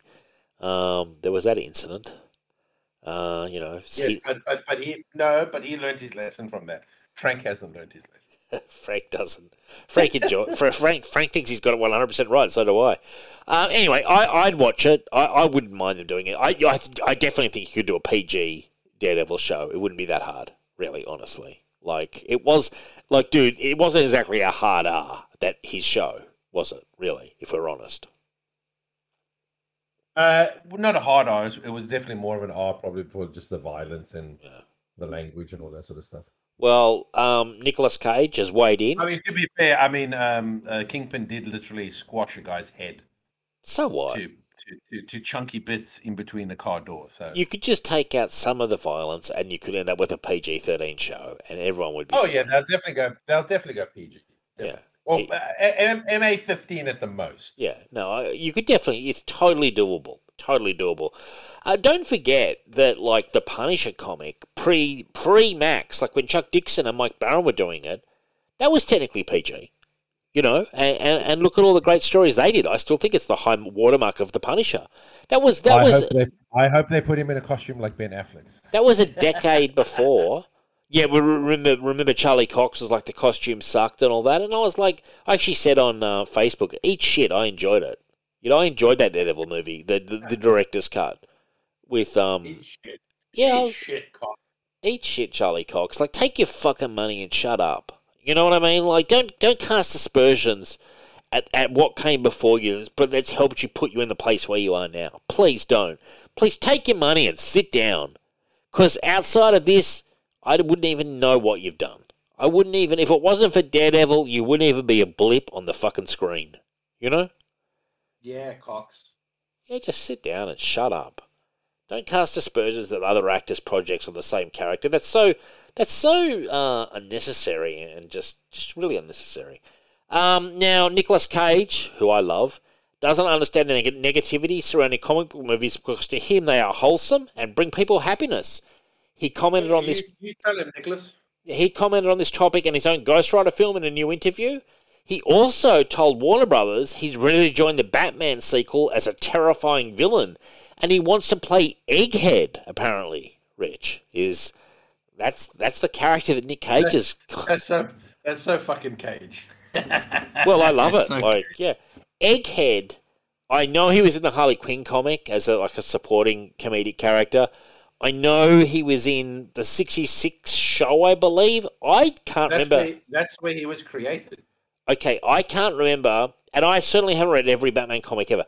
I can't remember any Batman comic appearances outside of the Harley Quinn stuff. Is he known for any sort of comic appearances that you're aware of, Rich? No, very sporadically. Again, it was more of a joke character. But if I remember correctly, he was played by Vincent Price, but he was created specifically for the show. Right. Just like how Harley Quinn was created for the Batman animated show. Yeah. Egghead was purely made for that show. He never appeared in any comic before that. Jimmy Palmiotti and Amanda Conner did a great job with him in the Harley Quinn comic. He was used in that quite a lot. Eggy was like their friend. He was fun. He was just a funny character. He was very good in that. Jimmy Palmiotti. Vincent Price's Egghead was just so fucking genius. I love Vincent Price. He's such an entertaining guy. Oh, Vincent Price is a fantastically entertaining actor, yeah, for sure. In so many good movies over the years. The Batman passed 400 million worldwide in its second weekend at the box office, Rich. Not a surprise. Shall we go to Box Office Mojo and see what the current running time is? Stuart used to do these box office presentations that used to basically put me to sleep. I don't mind a little bit of Box Office Mojo stuff, but he used to do presentations almost with a spreadsheet, and I was just seriously, man, I'm not an investor. If I'm an investor earning coin off it, I care. But okay, so now it's past 500 mil. It's taken 258 US, 247 worldwide. It just shows you the dominance of Batman. So it's taken under $500 million now, and still counting. So a success in post-COVID times. Do you think it will hit $1 billion, Rich? Has it got $1 billion? Here's the thing. Honestly, I don't know, because in my mind, I don't think it's rewatchable. I'm going to watch it again when it comes on streaming. No. What I mean is that it's not that sort of movie. As soon as you finish watching it, you're like, "Oh, I'm going to come watch it again next week." No, definitely. You know what I mean? Like your Spider-Mans, your Avengers, because they're they're a bit more fun. Yeah, I agree. They're a little bit more entertaining. I think people go repeat watch it. But with this one, I just think it's such a long movie. Yeah. It's such a slow movie. I don't know. It depends. If a lot of people go repeat watch it, I think it'll make $1 billion. If people go, oh, good movie, bit long, I'll wait for it to come on a streaming before I watch it with Michelle again. Yep. Maybe it might fall short. Maybe it'll reach 800, 900 mil, sure. 850, something around there. But it all depends on how many people are willing to repeat watch it, I think. Yeah, I think you're 100% right. I don't think it'll hit $1 billion in box office, and I think partly that's because the 45-day HBO Max streaming, I think COVID, and as you say, the fact it's a dark, long movie, it's kind of like watching Apocalypse Now. I love that fucking movie, When I finish it, I don't go, Jesus Christ, I want to watch it again tomorrow night, It's almost a movie like this. You want to let it sit in the brain for a while, and you will rewatch it eventually when it comes out on streaming, but like you say, it's not like the Marvel movies are pure popcorn movies, the best of them. Yeah. Where you could watch it and you're like, I want to watch it again. The best of the X-Men movies were like that too, where you're like, I'll watch it again. Like, it was fun, it was kind of uplifting. Whereas this was kind of quite, for large chunks of it, quite sort of dark and somber. You know what I mean? Like, long. And, yeah, you don't feel like backing up the next night. Yeah, like someone I was talking to, they said it quite perfectly. They said it's a bit meandering. Yeah, it takes its time. But anyway, I will definitely. I'm looking forward to rewatching with Michelle to see what she thinks, because she might enjoy it. But yeah, It's a movie you're doing. I think it's a movie you can definitely enjoy. But I just think after you'll be like, whoa, that was a long movie, and I just think that could affect it. No, I think you're right. I definitely think you're right. It'll be interesting to see what the final score is. Now, how about this? JLA Avengers, the George Perez Kurt Busiek, they how they're releasing it through the Heroes Initiative. I think it was like 12,000 copies or something. Online scalpers are taking advantage of the situation by reselling the copies at an enormously high price. Well, what a surprise. Like, it's a scarcity product. There's high demand. Of course, people are going to flip it. Like, are we that outraged, and are we even slightly surprised? Like, scalpers are going to scalp.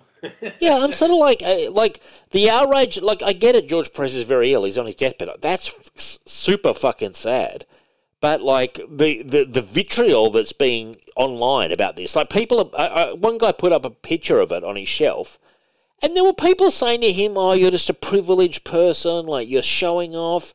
He's like, this is a collector's fucking forum. I'm putting up something like collected. This is what you jerks do all the time. Like, yes, I think that Marvel and DC should have made this like 100,000 copy run. And I think their excuses are all bullshit as well. Like, that they don't have the paper stock. Bullshit. You have the paper stock. You could do it if you wanted to. I think they want to drive up the scarcity, and it's all a bit of a marketing stunt, frankly. And they're the ones profiting off the corp. So why don't you take your vitriol at Marvel and DC? Scalpers are going to scalp. Like, they've been around since day dot, Rich. When you go to a concert, there's people outside scalping, blah, blah, blah. Are they attending all the local concerts in the area, protesting that as well? Are they on eBay protesting every single person flipping something for a profit? Are they protesting me trying to flip Akira Yoshida, still available, Soul Taker, at wartime prices? $200 and you can have it. $200 in my account and you can have it. There you go, live signal. Are they coming after me? If so, they can go fuck off. I just find that these moral outrage junkies, all over it, look, let's face it, dude, all over, guess what? I'll be honest, a fairly average comic. I've read it. I owned it in singles. Like, beautiful artwork by George Perez. Story, okay. It's not the world's greatest fucking comic. It's a crossover. It is what it is. Like, it's beautiful artwork, and I think that was the big sell of it. But at the end of the day, it's a comic book, and people can easily fucking download the actual thing. It's not the Ark of the Covenant. Like, am I crazy, Rich, and thinking people are just getting bent out of shape over nothing here? I mean, no, but the thing you also have to remember, Dave, is that there's a reason why. See, people forget that the word fan is just shorthand for fanatic. Gotcha, yeah. And that's unfortunately, that is why that is why fandoms and all that are so toxic. Passionate. No, not just. I mean, you can get toxic, but I mean also just like passionate, unreasonable, emotionally charged. Sure. Because it's you are fanatical about something. If you're a fan of something, you might be varying degrees, but you are definitely fanatical about something. Gotcha. Whether that leads to protectiveness, or your identity is wrapped in it or something. So I do agree. That's unfortunately what's going to happen. That's, I mean, I had to wait 2 years for a bloody Xbox X because scalpers were buying the shit as soon as it became available and flipping it for $1,000 on eBay. Like, does it suck? Yeah, it does. I had to wait like 2 years and a bit of luck to get another one. But unfortunately, that's just the world I live in, and bitching and moaning about it's not gonna do anything because you can't stop these people. You know what I mean? Like, unfortunately, unless you want to go Punisher, one man war on crime kind of style. you know? Yeah, but I don't think too many people would be in my corner. I'd still go to jail. I'd vote not guilty for you, Rich. I'd say not guilty. Yeah, what one of the jury, the other 11's like give him the chair. Yeah, no, I hear you. But I also understand these people are fanatical. You know, they are fans. And but what are they? But what are they complaining about? That's what I don't understand. Like, who are they complaining to? Like, well, what's the big like with anything, deal? it's man yells at clouds. So yeah, it is. They It's just like complain it into the ether. But I also agree with you is that I don't feel like they should have made this collector's edition. I mean, if this is to celebrate George Perez, yeah, you should have taken orders, yeah, and filled the orders, and not just said, "Oh, we're only going to make a limited amount." Well, it feels like they could have had a huge hit on their hands. Like we all know this, that the comics are making very little fucking cash. They could have had a huge windfall, split the profits 50-50, and walked away. You know, put it this way: here's the thing: you can still make something rare by just saying pre-orders only. Sure. Like, we are going to do this. Go to your local comic shop or Amazon, whatever. Place the order. We are only making enough to fill orders. Yeah, yeah. Well, and that way everyone gets what they want. And if you didn't order, well, then now you got to go get it for scalper who decided to pre-order. Like, that would have been a better way of just, you know, because once you put out there, we're only doing 1,000. You know, fuck me, that's like a red flag for scalpers. Yes, it is. Yeah, 100%. Yeah, they love scarcity. They absolutely love it. It's a dream. That's their bat signal. You put up there saying we're only printing 1,000 or we're only manufacturing 1,000. Jesus, you've just alerted every scalper to like sit at the website and wait for it to become available, and buy the copies. Like, yeah. Anyway, I just also find it hilarious that hilarious isn't the right word because I do feel super sad about George Perez. But to me, like as a comic, I don't honestly, outside of the artwork, it was nothing special. I collected all the issues in single format when it came out, and honestly, it wasn't worth the hype, you know? No, but it's the perfect thing to celebrate him with both companies. Yes, no, that's true. That's true, yeah. And like, God bless him. Like, God bless the guy, because he did great work on it. And I hope his whole back catalogue is selling, and I hope he's, you know, obviously I hope the guy's doing okay financially. I mean, for his family that are going to be left behind. Like, I'm really glad that at least, you know, it sounds so weird because he's so sick, but at least he's feeling the love while he's still here. Do you know what I mean? As opposed to you get run down by a car on the street and the day after you die, everyone's saying what a great guy you were. At least he's feeling the love. He's getting a chance to. People are saying goodbye. You know, creators like Kurt Busiek and all these other people who know him very well, who've worked with him. You know, and his friends and stuff have a chance. I mean, you know, not everyone gets that. It's very sad that he's fatally ill. I mean, that sucks. But unfortunately, Rich, it's going to come for all of us. You know, this is the thing. Well, unfortunately, there was some arseholes who were like, "Geez, man, just get him to do something new." Yeah, well, there's always a prick. There's always got to be that guy out there who just. I've mentioned it before on the show. There's always got to be that guy that's never fucking happy unless their artist is still producing that fucking last drop of gold on their deathbed. Do you know what I mean? It's such an entitled. It's such an entitled. Like George Perez. I'm sorry, he could rest on his laurels like 20 years ago if he wanted to. He had a very successful career in comics. Like, his body of work speaks for itself. And there's always got to be that guy that's like, I want the last minutes to be spent drawing a fucking sketch of, you know, name a character, you know, fucking Superman flying over the metropolis. If he's not doing that, he hasn't fulfilled his dreams. Like, there's always got to be that guy out there, but like, thankfully they're ignored. And I would hope that at this point George Perez is hearing none of this negativity, that he's completely siphoned off from it all. Like, why would you want to hear any sort of bullshit? And I do think Marvel and DC should have made it a wider print run, and I think their excuse is bullshit, that there was paper shortages. Bullshit. You're still getting all your normal shit out on a weekly basis, you know? Jesus Christ, pull some of the crap off the fucking stands that you're putting in. I was literally just about to say, how about you take a break from pumping out that fucking toilet paper that you're pumping out, and use that paper for actually something good. Yeah, exactly. Like, yeah, so please take a break and divert some of that. So that's all bullshit. That's them driving up the scarcity to get into the conversation. Like, in all honesty, that's their marketing.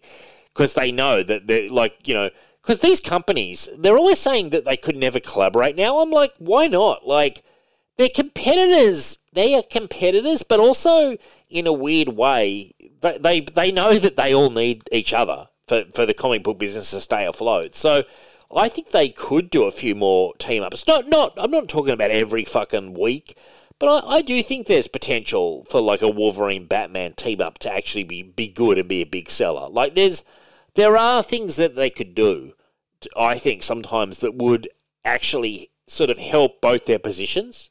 But I don't know. I just don't buy it that it's impossible. I just think the willpower is not there. Unfortunately, I just can't believe that they couldn't split the printing. Well, they could. Of course, they could have. It was always a collaborative. They could have done a DC printing and a Marvel printing. Yeah, which is how they did the original issues. One was Marvel, one was DC, one was Marvel, one was DC. That's how they did it. Have you ever read, Rich? I prefer look. JLA Avengers is cool. Like it's cool, but I actually prefer DC versus the Marvel Universe, the '90s event. Did you ever read that? Yeah, I own it in floppies. That's good. That's good stuff, man. I enjoyed that. I really enjoyed that. That's one I would like to own a copy of. I did enjoy it, but I also I also don't believe that it was voting. Oh, well, you're questioning the ballot box, are you, Rich? I am indeed. I think it was rigged. I think there was a fair bit of it was rigged, Rich. Yes, I definitely agree there that there was definitely a bit of rigging going on. But then again, some of the stuff like Storm beating Wonder Woman, that was, I think, she beat Wonder Woman, didn't she, Storm? Yeah, which I think she did, which is bullshit. But that would hang on. So Batman and Captain America was a draw. The two of them were like, oh, let's secretly fuck off. Yeah, which is just an excuse for them to, Yeah, Aquaman beat Namor. Not a surprise. Namor. Flash beat Quicksilver. Not a surprise. Superman beat the Hulk. Superman beat the Hulk, I think. Thor beat Shazam. Yeah, that's, like... I think Wonder Woman may have lost to Storm because it was even. But think about it, man. Think about the 90s and how lost in space Wonder Woman was as a character. And then think about Storm and how big the X-Men fan base was. That doesn't surprise me at all that Storm would beat Wonder Woman back then. Now, different story, because she's had all these movies and much bigger character. But in the 90s... Yeah, but I guess that's my problem with the whole, it's going off popularity, because I'm like, yeah, but why would you even have Storm and Wonder Woman going up against each other? They're not even in the same league in terms of power. Two female characters, man. Two prominent female characters. Wonder Woman's the most prominent at DC, female character, and Storm... No, I understand Wonder Woman, but I'm just saying, are you telling me that there was no one on Wonder Woman's level in terms of power? I don't know. Because if you think about it, Aquaman and Namor, they're both they're similar. The aquatic guys. Flash and Quicksilver, they're both the speedsters. Superman and Hulk, they're both the strongest. Shazam and Thor, they're both gods. They're both based on Thor is an actual Spider-Man versus Superboy. Spider-Man versus Superboy. Spider-Man's always going to win that on a vote. Yeah, that was another weird pairing. Yeah, but they had to give Spider-Man someone who was technically, if you think about it, if you're brutally honest about it, Superboy should probably win that fight power-wise. Probably. I'm not an expert on Conor Kent, but I would assume he could have a power set. But Spider-Man used a bit of smarts in that battle, and webbed his eyes, I think, from memory. It was a good battle, but I buy that Wonder Woman Storm vote. I do buy that, because I think Wonder Woman was in a weak position commercially. She was a bit lost in the 90s, man, at that period when that came out, and Storm was very strong. I would have loved to have seen Batman versus Iron Man, not Batman versus Captain America. Batman would definitely have beaten Captain America in a vote, and he definitely would have beaten Iron Man in a vote, for sure. No, but again, I'm not going to voting. I'm just talking about power, similarities, because they're both super smart guys who rely on gadgets and being the smartest guy in the room. If it's Batman versus Captain America, it's really just come down to fighting. But which was kind of cool, though. Batman, I know, but Batman, going up against Iron Man again, two geniuses. who have gadgets and shit that get them out of trouble. It would have just been so interesting to see these two guys almost one-upping each other in terms of gadgets and getting out of each other's... Sure. No, that would have been a good fight. Yeah. Traps or whatever. That's what I'm just saying. Robin versus Jubilee, and they went on a date, if you remember. And who was the other one? Wolverine and Lobo. Yeah, Wolverine they should have shown that fight. That was actually a really missed opportunity not to show that fight. They should have shown that fight. I don't know why they didn't show that fight, because Wolverine was massive, and so was Lobo. So I would have thought that would be a marquee fight. You know? They scaredy pants, bro. They scaredy pants. Yeah, well, I wasn't happy with that. I always thought that they should do a comic. That should be a crossover they do now. Wolverine and Lobo, and do the mystery fight from the 90s. That would be a cool comic. That's a cool one-shot. That one's for fucking free, DC and Marvel. There you go. I've solved your financial woes for you. How about this, Rich? Kirsten Dunst is asking to reprise her role as Mary J. Watson in the MCU. Please no. Please fucking no. That depressing rendition of MJ, no thanks. No thank you. Can I tell you, this is the most bizarre thing to me about the two Spider-Man movies, franchises, I mean. Mm. So they got a blonde... Right. To play MJ, but she played it more like Gwen Stacy. Right. You know, the girl next door sort of thing and all that, you know. And then they got a redhead in the other Spider-Man movies to dye her hair blonde and play more of the Mary Jane character. You know, someone's a bit more like confident, vivacious sort of thing and all that. So you're talking about the Andrew Garfield movies? Yeah. Yeah. Well, I just thought it was so bizarre how they just mucked up to me, because I just think, and again, I think what's her name, it was fine as Gwen Stacy, but it's just so weird to me that they went straight with the MJ one with the Tobey Maguire ones, which is so weird. I wasn't a fan of her performance of Mary Jane Watson. I found she got more annoying through the movies, and I look, I'm not the biggest fan of her as an actress in the first place, so. I pray to give her another give her another fucking role, in Spider-Man if we must, but not Mary Jane. It would make no sense. Like Mary Jane, she's got to be close to my age, Why would Mary Jane Watson? No, I'm sorry, I can't. The fact that we have Zendaya as a Mary Jane, I'd much rather have Kirsten Dunst as a Mary Jane. Really, I like Zendaya. You just don't like Zendaya. That's your problem. I don't like her Mary Jane. I know that she's not technically Mary Jane, but... She's okay, man. If everyone's calling her MJ, then she's Mary Jane. But she's okay, man. What don't you like? She plays it for laughs. I kind of like that when she's playing for laughs. No, that she's nothing like... You're saying that the Kirsten Dunst is nothing like MJ. She's just... I just find it depressing. She depresses me to watch her. Because again, she's not playing Mary. She's not capturing. They're not having to play the proper Mary Jane. Yeah, like Tiger, you hit the jackpot and all that kind of stuff, Yeah, and neither is Zendaya. So no, Zendaya's doing her own thing. Zendaya's doing just a completely random character called MJ. they failed twice at MJ. Yeah, look. Don't get me wrong. Zendaya's not capturing Mary Jane Watson at all. She's just doing her own riff, a sort of kind of laconic, kind of like one-liner character, which I quite like, but it's just her own sort of character. You know what I mean? Like, they're calling it MJ, but that's only to, tie it somewhat in with the law, I guess you could say. But, maybe it's just me, but I don't feel like there's any real chemistry between those two characters in the Spider-Man movies, the Zendaya and all that. I don't feel it. I just don't feel the... There's not probably much. The best one has probably been the Garfield and Emma Watson. Is it? No, what's her name? Emma Stone? Yeah, I love Emma Stone. I loved her. I thought she was fantastic. Emma Stone and Garfield, I thought had really good chemistry. Like, yeah. I felt that was good. Again, Toby and Kirsten Dunst, more chemistry than I'd say Zendaya and Tom Holland. And Tom Holland. But, yeah, I mean, I'd probably say the Emma Stone's probably been the best... partner of the three installments. I'd say Emma Stone's the best, followed by Zendaya, followed by Kirsten Dunst. But other way around for me. Yeah, I understand. But at the end of the day, I there's not a ton of chemistry between Zendaya and Tom Holland. Like, frankly, there's not much. Like, well, really? if there is, I don't feel it. If there is, I don't feel it. Well, technically, they're supposed to be going out in real life, but I'm like, okay, well, it's almost a very disconnected performance, if you know what I mean. Like, they're more friendly than anything. Like, yeah, they do. They come across as just like friends. Yeah, you know what I mean. It doesn't come across as like it doesn't come across as great lovers. They come across as friends. Good friends. That's it. But maybe that's all it takes. Hey, many a marriage is built on friendship at the start, Rich. Feelings can develop over time. Dave Counselling 101.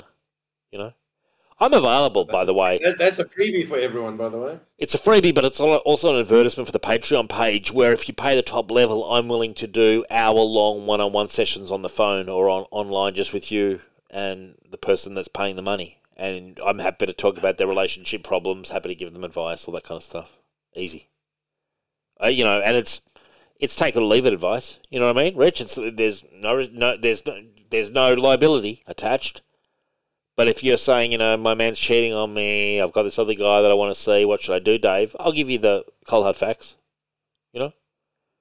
I'll say nothing you can't walk away from in 30 seconds flat. Very, very decent of you, Dave. Thanks. Well, it's a paid service, so it's just an advertisement for the Patreon. Patreon.com/Signal of Doom. Check it out.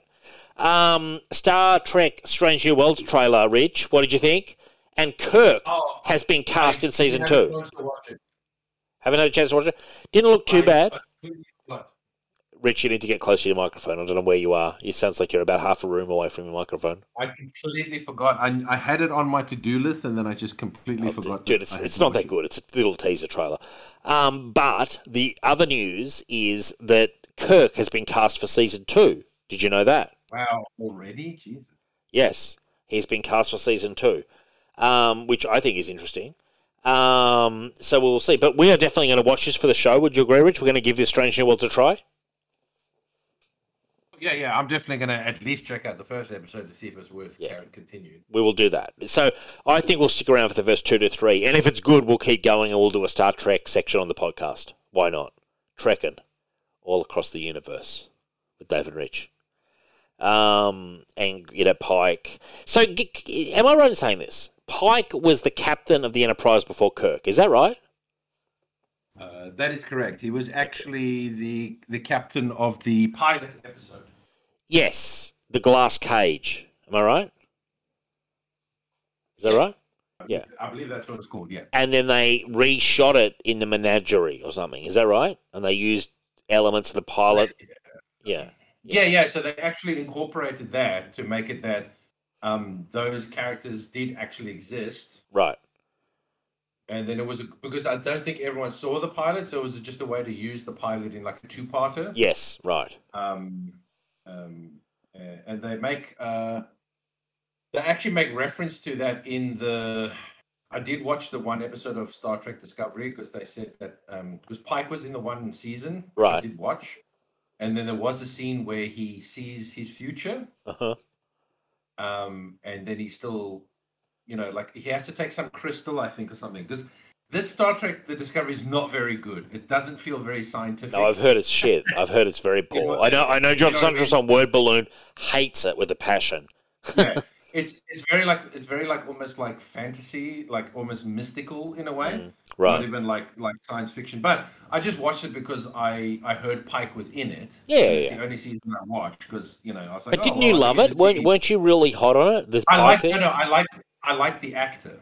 Okay. I really enjoyed the actor that played Pike. I thought he did a really good job with it. And then when they said they're going to do spin-off, I was like, okay, well, as hopefully it's not a lot of the same writers from Discovery. And it's got Rebecca Stamos. Yeah.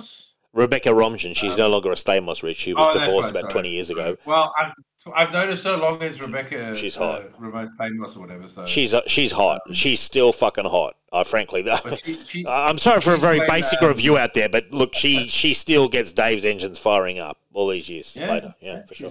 She's still a looker. She's playing number 2. Good. Yeah. Sounds good to me.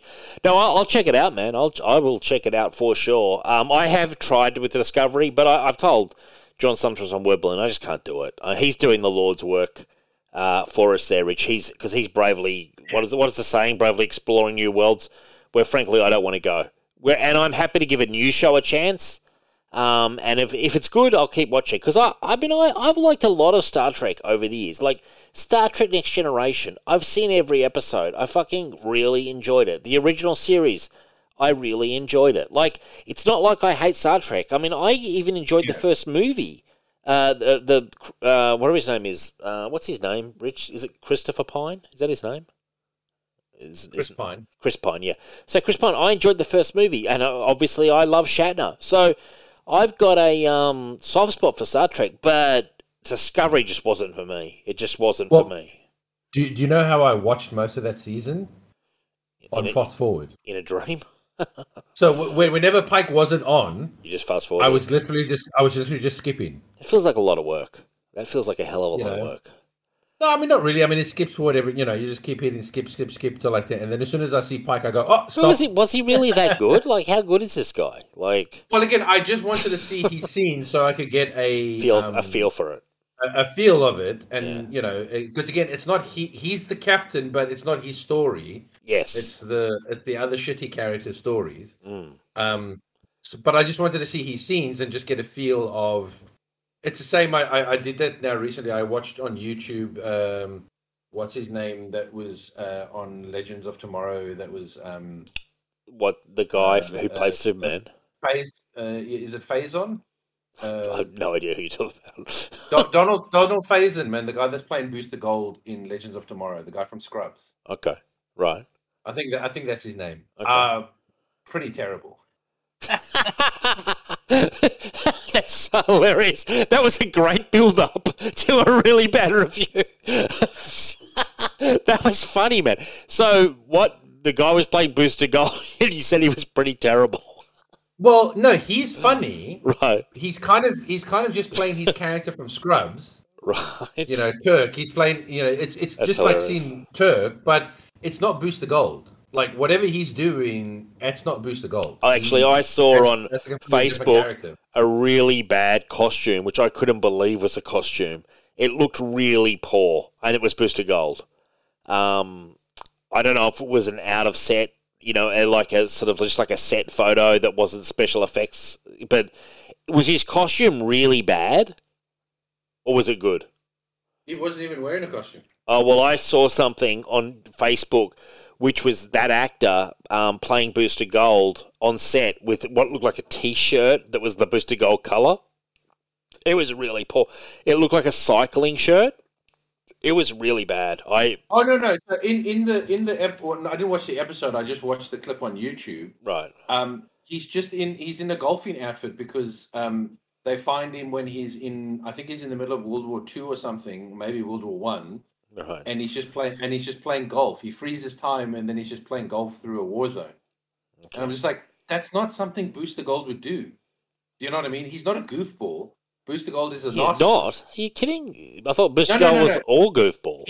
No. He's incompetent. Right. Right, but he's not goofy. He's a narcissist. Isn't he, though? I thought he's pretty goofy, man, from what I've seen.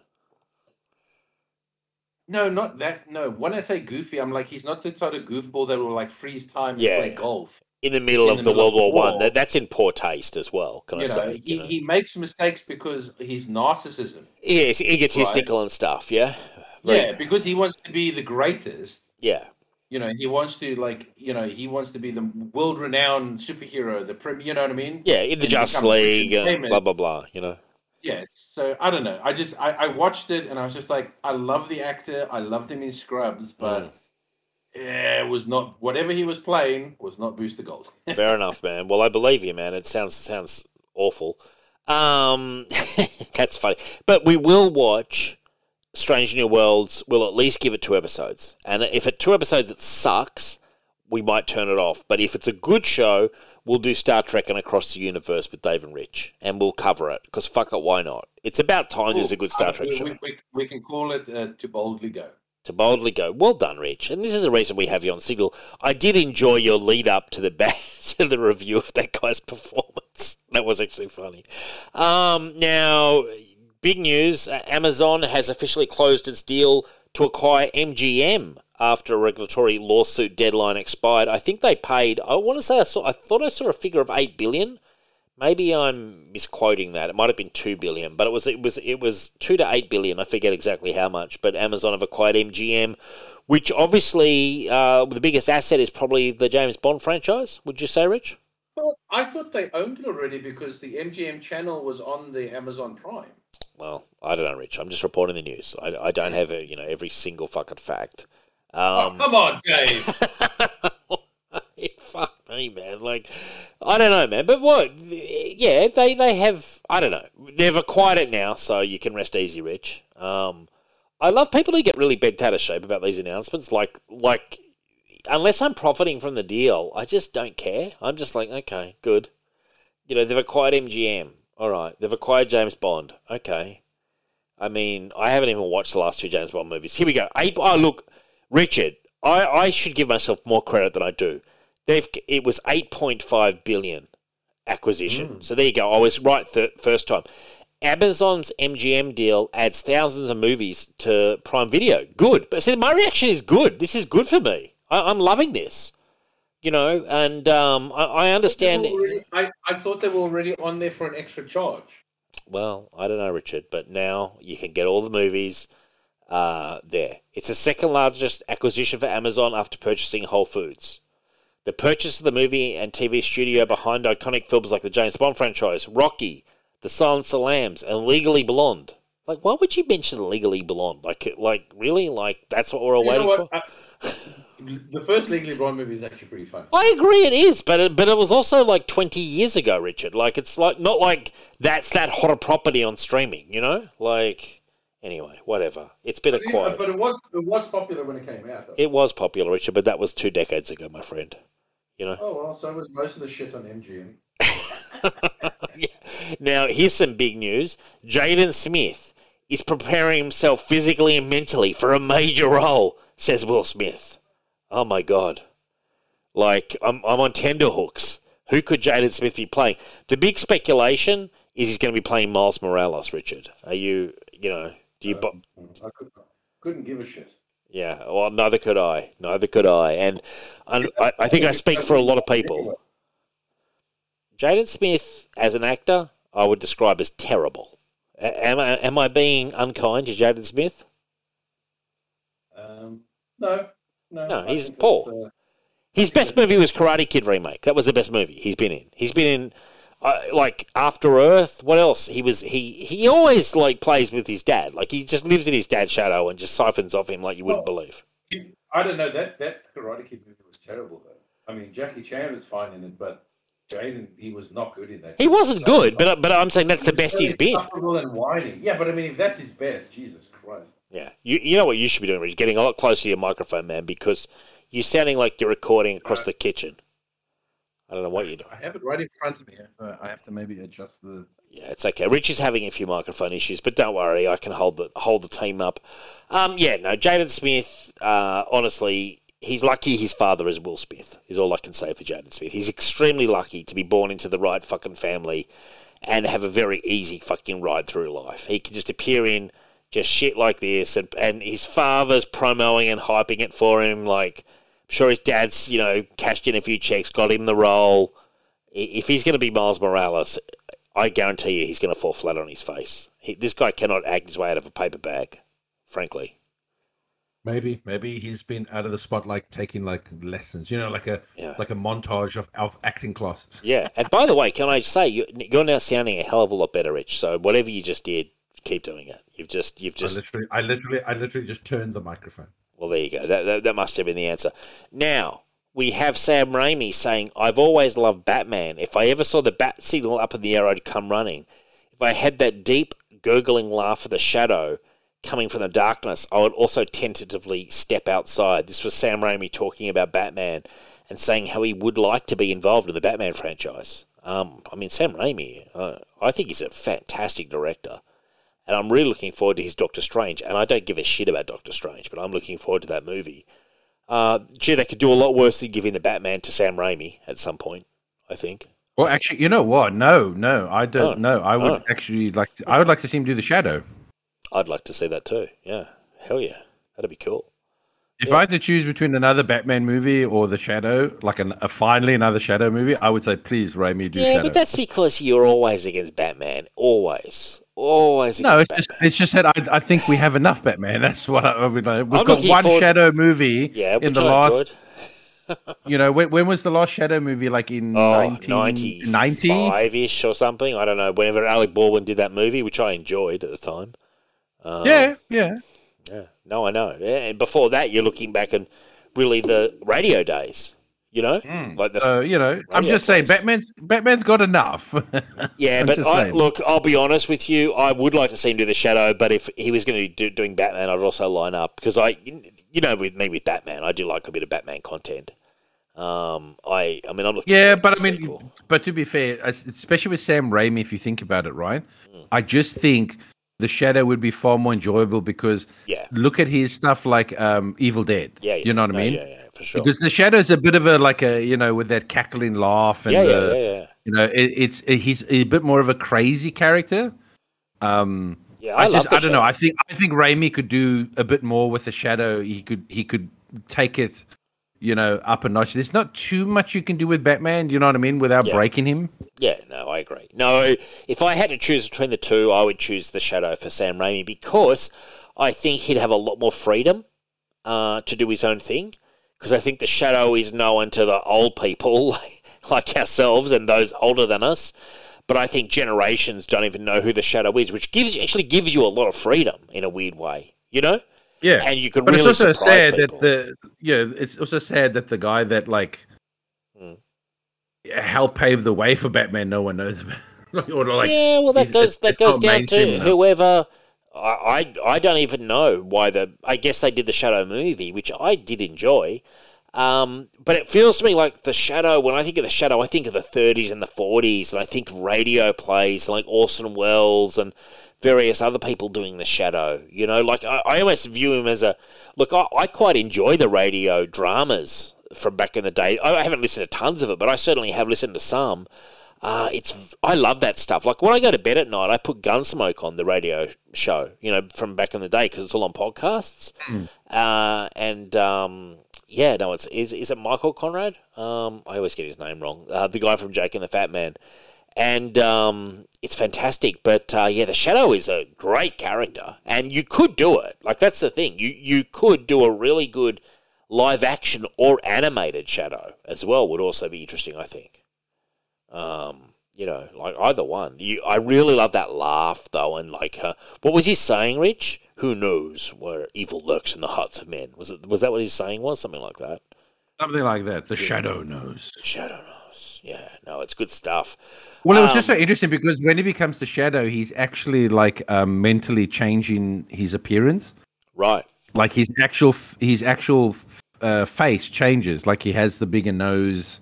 Yeah, the more like hawk nose, but that's like a mental projection that he does because you got to remember the Shadow's got mental powers as well. It's pretty cool. That's why he knows what evil lurks in the heart of men, and that's how people don't see him. It's almost like he is blocking. He's like seeing him. Mist, isn't he? Isn't there kind of like a mist or something? No. Well, what do you mean? He's basically got slight telepathic powers. Okay, all right, cool. So when people are seeing like his shadow and not him, it's him like fucking with their minds telepathically. It's pretty cool. Like it's pretty fucking cool. When you're pitching it to me now, I'm like, man, I'd watch a fucking movie of The Shadow like now. I mean, I feel like watching Alec Baldwin, but I'd watch a new one. Like, give it to Sam Raimi. Like, why not? And make it really dark, because it's really dark. It's kind of like Gotham City dark. It's proper darkness and, criminals and shit. It's not this bullshit like happy fucking go lucky, happy family. And don't forget, you got the Shadow laughing while he's pumping bullets into people. Yeah. No, that'd be fucking dark. It's fucking good to hear you backing something with a bit of darkness, Rich, because often you're always going for very G-rated sometimes. You know what I'm saying? Like. It's good to hear you, kind of backing something with a bit of darkness. I like darkness that's more centered in noir sort of stuff. I don't like dark stuff that's just dirty, if that makes sense. Sure. Like Scalped or something. Yeah. I'm not a fan of like dark and dirty. I'm more a fan of if it's like a noir dark. I like noir dark because it just has a style. It's got an aesthetic to it that makes it more takes it out of the realm of reality in a sense. Yeah, sure. Well, I mean, dude, all I can say is just the thought of the Shadow is he's getting Dave excited. You really, and it's not even a thing. It's not even happening. Yeah, it's just Dave fantasizing about something. There's a stupid story about this infamous Dark Souls hacker. He's now in Elden Ring. He apparently says he wants to be caught. At the same time, we know his identity, so why can't we go and arrest this fucker? He's going into people's games and getting them kicked off, Rich, but he's actually putting items that are only meant for the developers when they're playtesting into players' inventories, and then they're getting soft bans from software or whoever runs the online element of Elden Ring, and getting the players banned. So he's kind of fucking with people doubly. Like, he's breaking down their game, but he's also getting them banned. And it's just he's just one of these losers who's out there causing trouble. But we know his identity. It's in the article I read. So is there a case to go and arrest this guy, Rich? Like, is it a crime what he's doing? Are you being a nuisance? I suppose it is, but I guess you have to still catch him in the crime. Well, I mean, he's done it to heaps of people. If some guy walks into a police station and says, I murdered a person, sure, you don't just go, great, lock him up. We've got the guilty person. You still have to prove that they did it. So, I mean, he could also not be the guy and he's just seeking attention. Good point. And he's not really the person that's doing it. So, yeah, you have to catch him doing it to do anything. And these days, there are a lot of attention whores out there. Guys who just want to get in the news. They have their 5 seconds in the sun. There's a lot of those kind of pricks. I mean, I'm going to say it again, Frank Castle. Maybe go and put one through the kneecap and just a warning. Is that? Am I going too far, Rich? Or you always go too far, Dave. All right. Well, if you weren't going too far, I'd be worried. I'd be like, "Who are you? What have you done with the real Dave?" How about this? Norman Reedus, fucking Daryl from Walking Dead, my favourite character on Walking Dead since Rick and Michonne left, has suffered a concussion while on set of Walking Dead, delaying the filming of the show's final moments. A bit of background. No! Yes. Introduced in the first half of Season 1, Reedus' character Daryl Dixon became a mainstay in Walking Dead. His popularity leading Reedus to take over as one of the show leads following Andrew Lincoln's departure as Rick. Thanks to his character status as a fan favourite, and also he's an original for the show, never been in the comics, Reedus will reprise the role of Daryl in a spin-off alongside fellow The Walking Dead longtime survivor Carol, played by Melissa McBride. Now, it's a slight concussion. He's okay. He's just recovering. He's perfectly, he's okay. He's passed the concussion tests. They're just giving him a bit of time to recover so they can film the final scenes, which obviously must be fairly action-packed for this to happen. The Walking Dead Season 11 will consist of 24 episodes split into 3 parts. Right now, we're in the latter half of the second part. The second part is now airing. We'll see its 8-episode run end on April 10. The final 8 episodes of the show will release later in 2022. I can say this season has actually been pretty good. Actually pretty good. Michelle and I have been watching it. It's the best season in ages. I'd give it like a 7 to 7.5 out of 10. Maybe they finally went out and hired better writers. Well, I don't know. Yeah, I don't know why. They're just punching up a bit more. I don't know. It just feels a bit less dreary. There's a bit of a storyline, which is always a help with a fucking show to have a bit of a storyline. It does help, yes. Anyway, so we'll see what happens.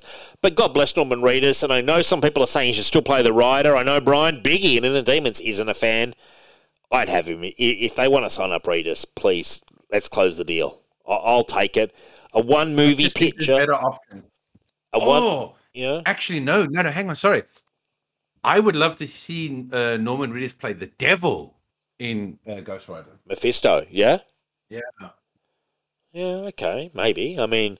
That would be something cool and new for him. I just think, give him a chance to not just be the strong, silent sort of guy. I'd love to see him go have some fun with it, man. Like, you're always so, reserved. Because...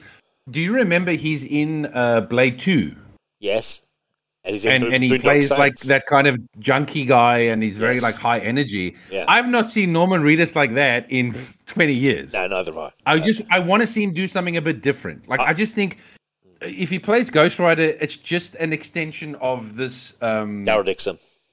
Of this character that he's playing. Let him do something different. I'd love to see him maybe play the devil who, convinces Johnny to give up his soul and sort of is the villain of the movie or whatever. I'd prefer to see that than him play. Do you think he could top Peter Fonda in the Nick Cage movie? Oh, just sign there, please. Yes. And when he signs, I didn't think he was that good, honestly. He wasn't that good, Richard. I'm being ironic. Oh, fair enough. When he was like, I wasn't sure. I thought you actually. I do. I personally enjoy the performance, but it is cheesy. Look, he's just say that. Oh yes, yes, and he like takes the pen off him. Like that's his biggest scene. And I don't know, man. Like I wouldn't mind him doing a one-picture deal as Johnny Blaze, and then he hands the keys over to Danny Ketch or Robbie Reyes. That's just me, though. No, I'd prefer to have the real Ghost Rider, thanks. Johnny Blaze? Yeah, of course. The one and only. Well, Danny Ketch is pretty popular, too, Nah. There's a lot of Danny Ketch fans out there.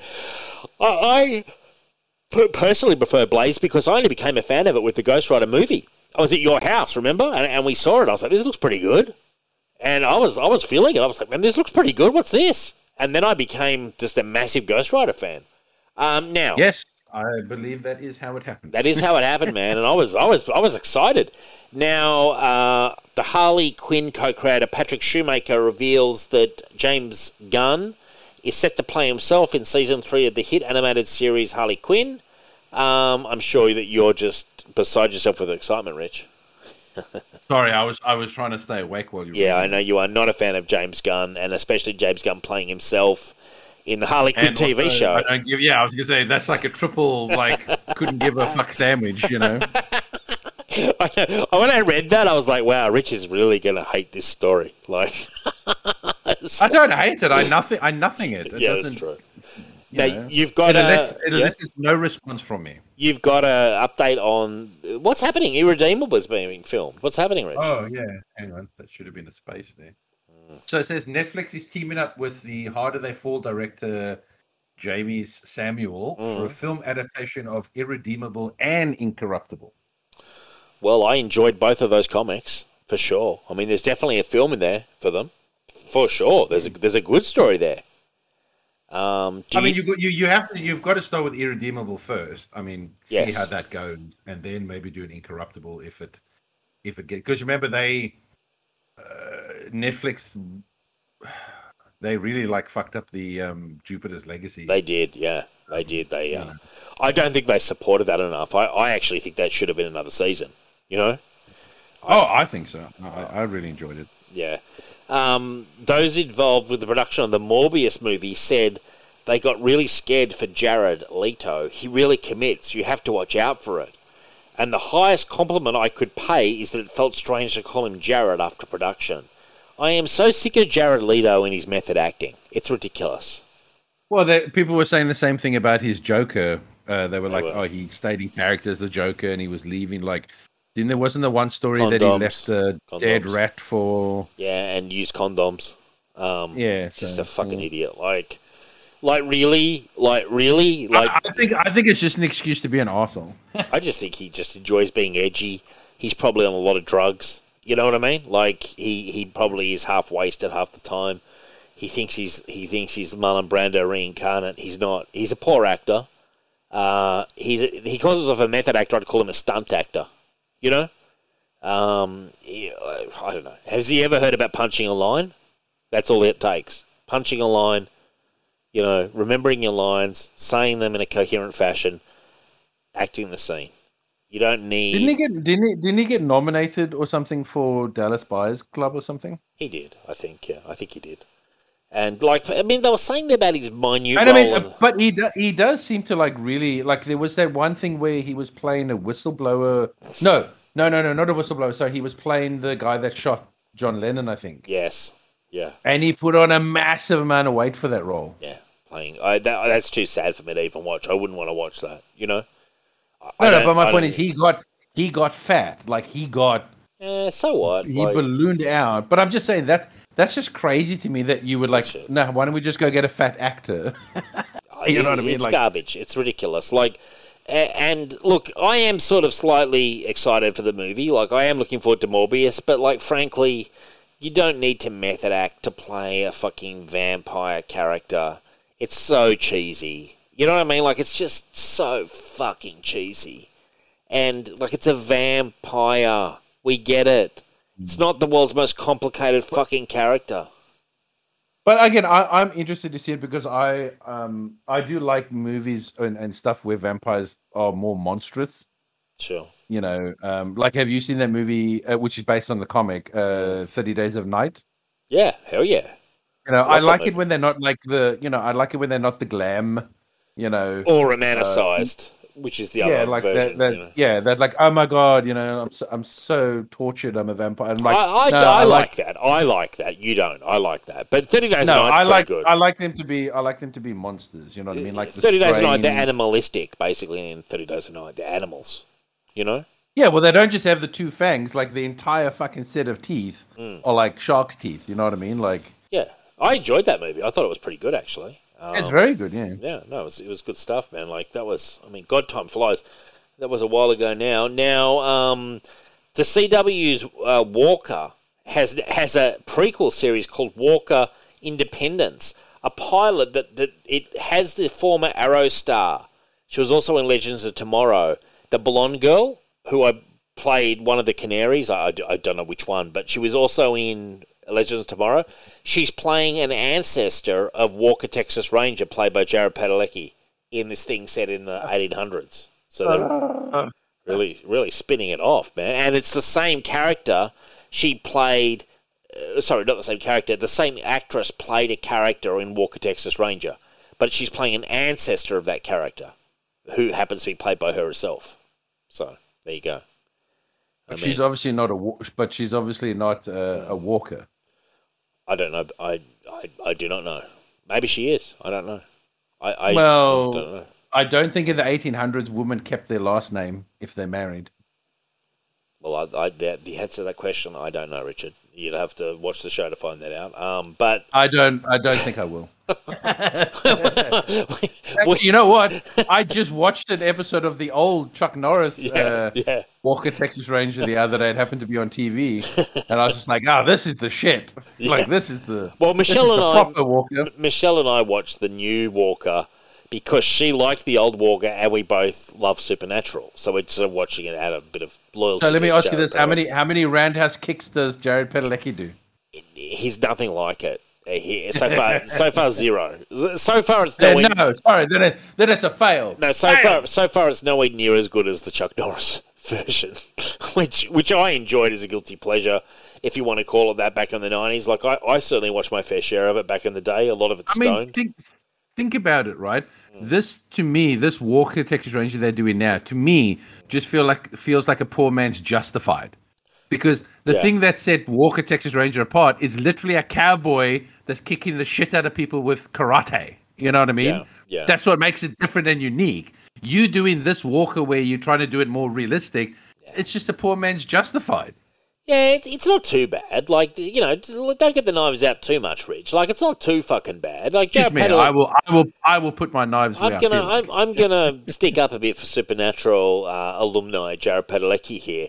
It's not too bad, man. You're not going to hear me bad-mouthing it, but is it fantastic? No. And should it probably have a prequel set in the 1800s? Probably not. Like, Jesus Christ. Like, why not set one in the future in space? That would probably be better.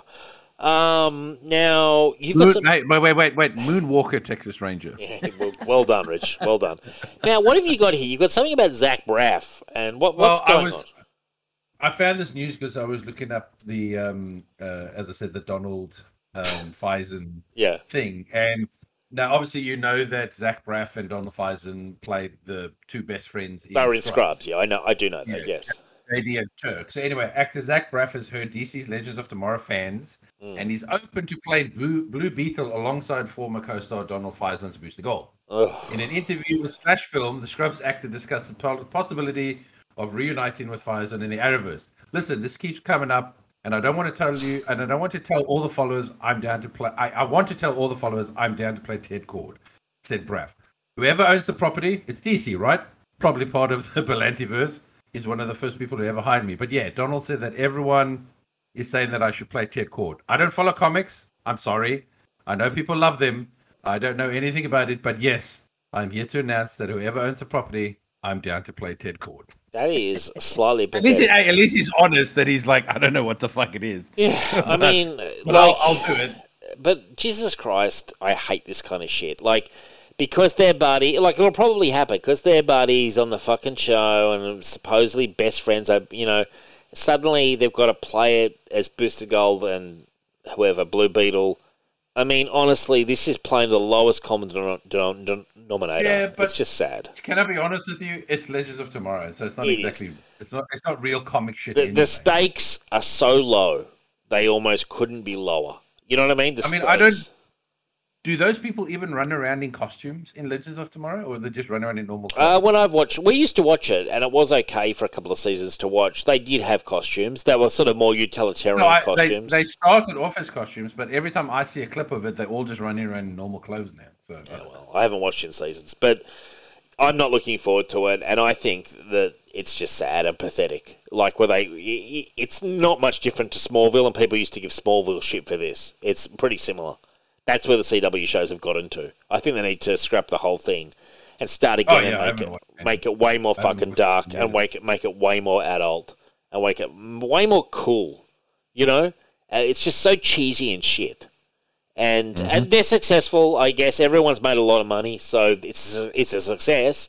And they're just going to spin it and spin it and spin it until... Yeah, but I mean, Legends has become like a typical CW show. I'm sorry. Like, 100%. It's just so fucking... It's so CW now. I've heard that Superman and Lois from Connor and Ray has really gone down the CW route, big time in season 2. Are you watching it, Rich? It's the bait and switch. It's the same. They did it with the Flash. They did it with Legends.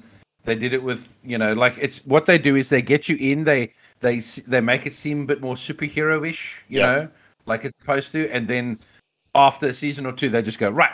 Flip the switch. It's now a CW show. It's all about the relationships. It's all about the drama and the fucking. It's like, oh my god, I can't stand it.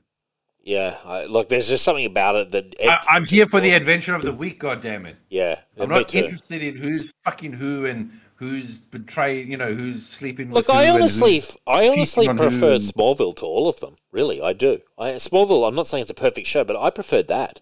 You know. No, but Smallville was upfront with what it was from the start. Yeah.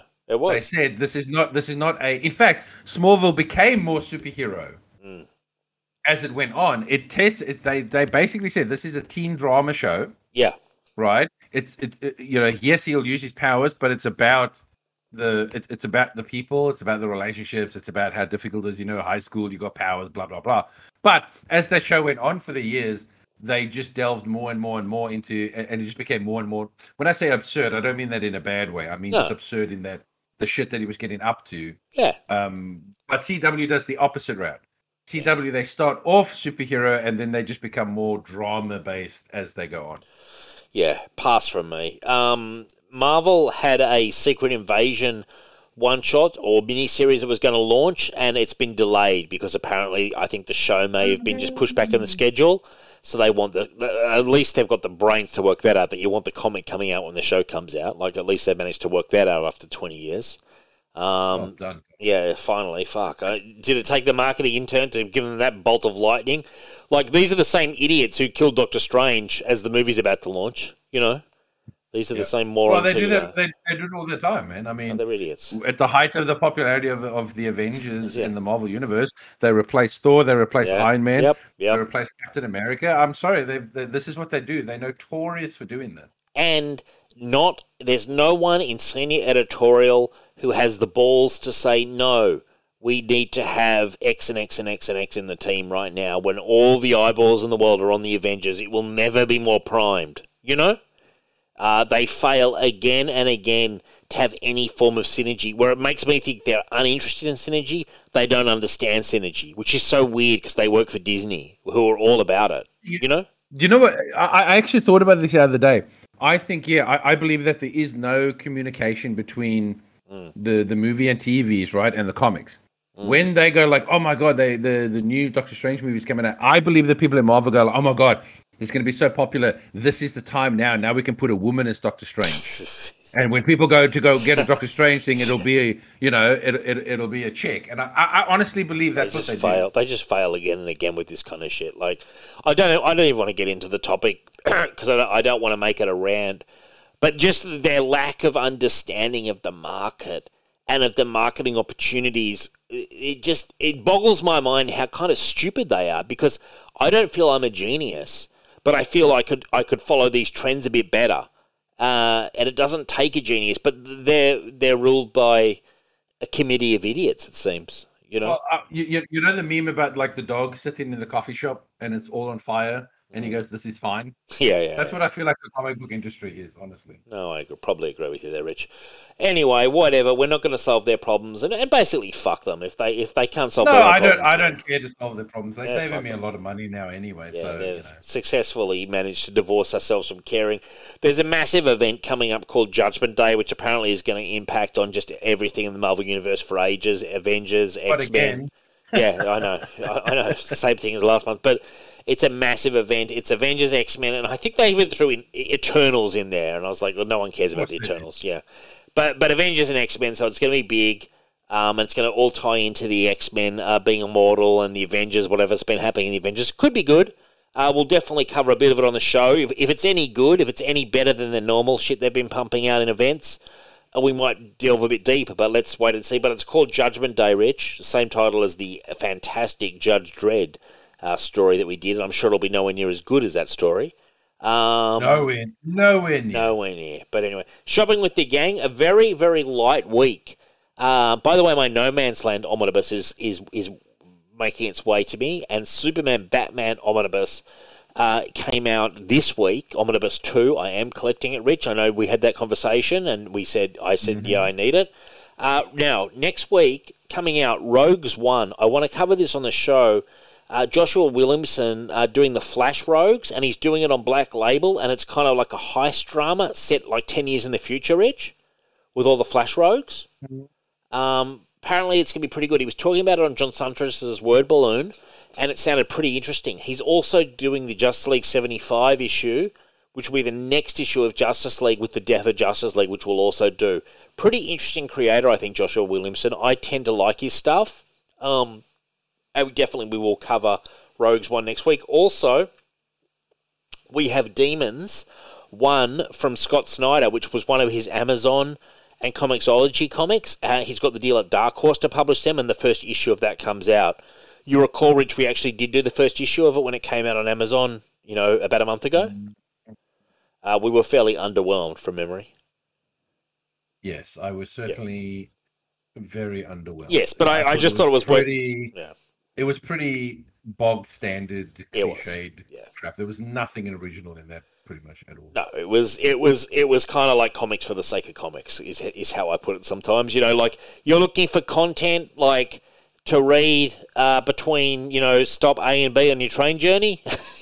it almost should be it almost should be in the newspaper in the strip section where you would just read it and you'd be like, yeah, cool, like okay, whatever. Yeah. But unfortunately, back in the day, we had good strips like The Phantom and stuff like that, which were actually cool to read.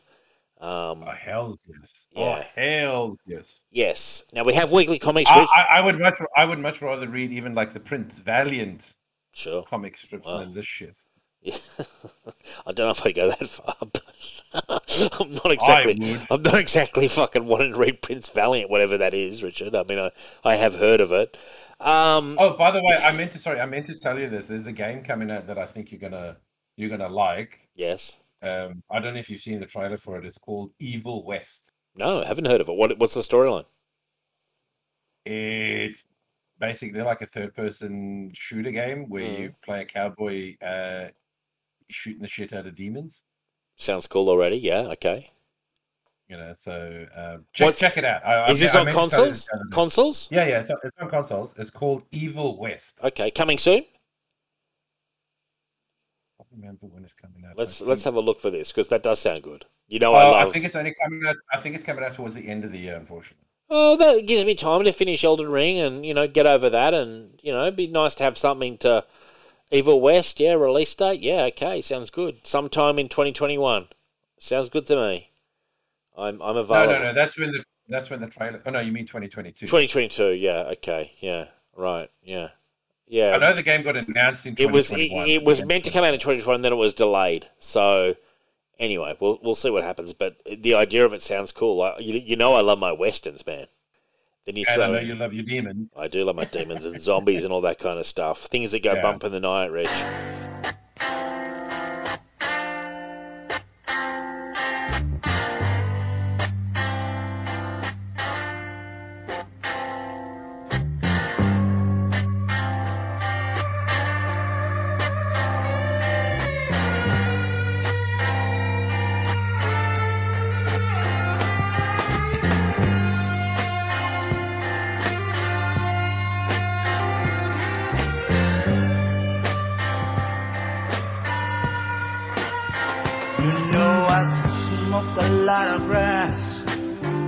Oh Lord, I popped a lot of pills.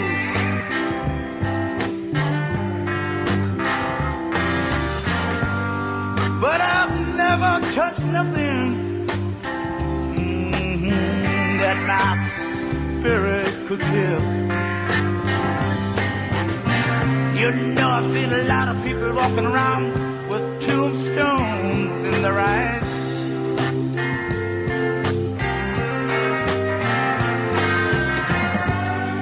But the butcher don't care if you live or if you die. God damn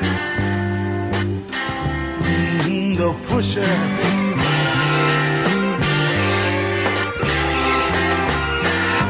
God damn, hey, I say the pusher.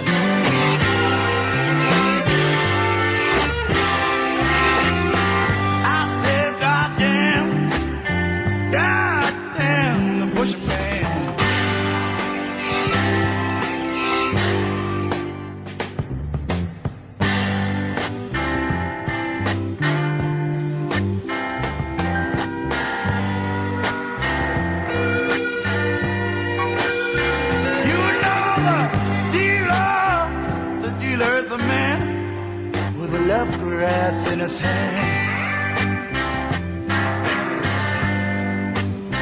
Oh, but the butcher is a monster. The God is not a natural man.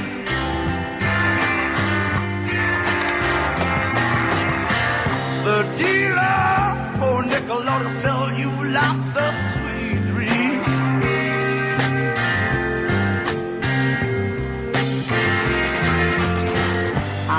About the pusher on your body, love will leave your mind to scream.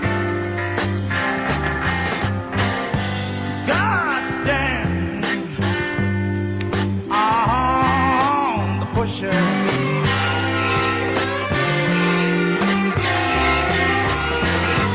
God damn,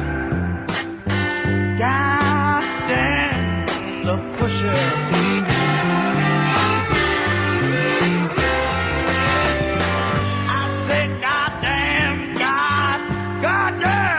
Man.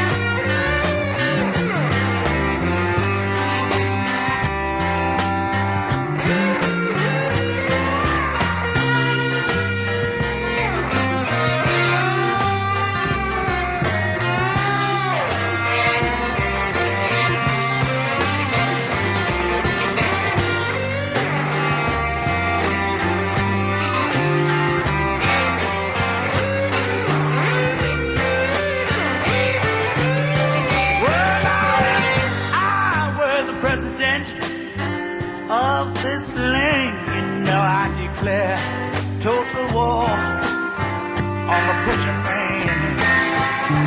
I'd cut him if he stands, and I'd shoot him if he'd run. Then I'd kill him with my Bible and my razor and my gun. God damn! Oh, the pushing.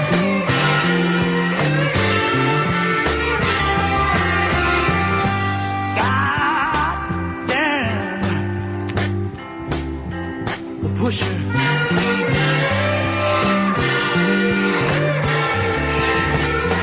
I said, God damn, the pusher man.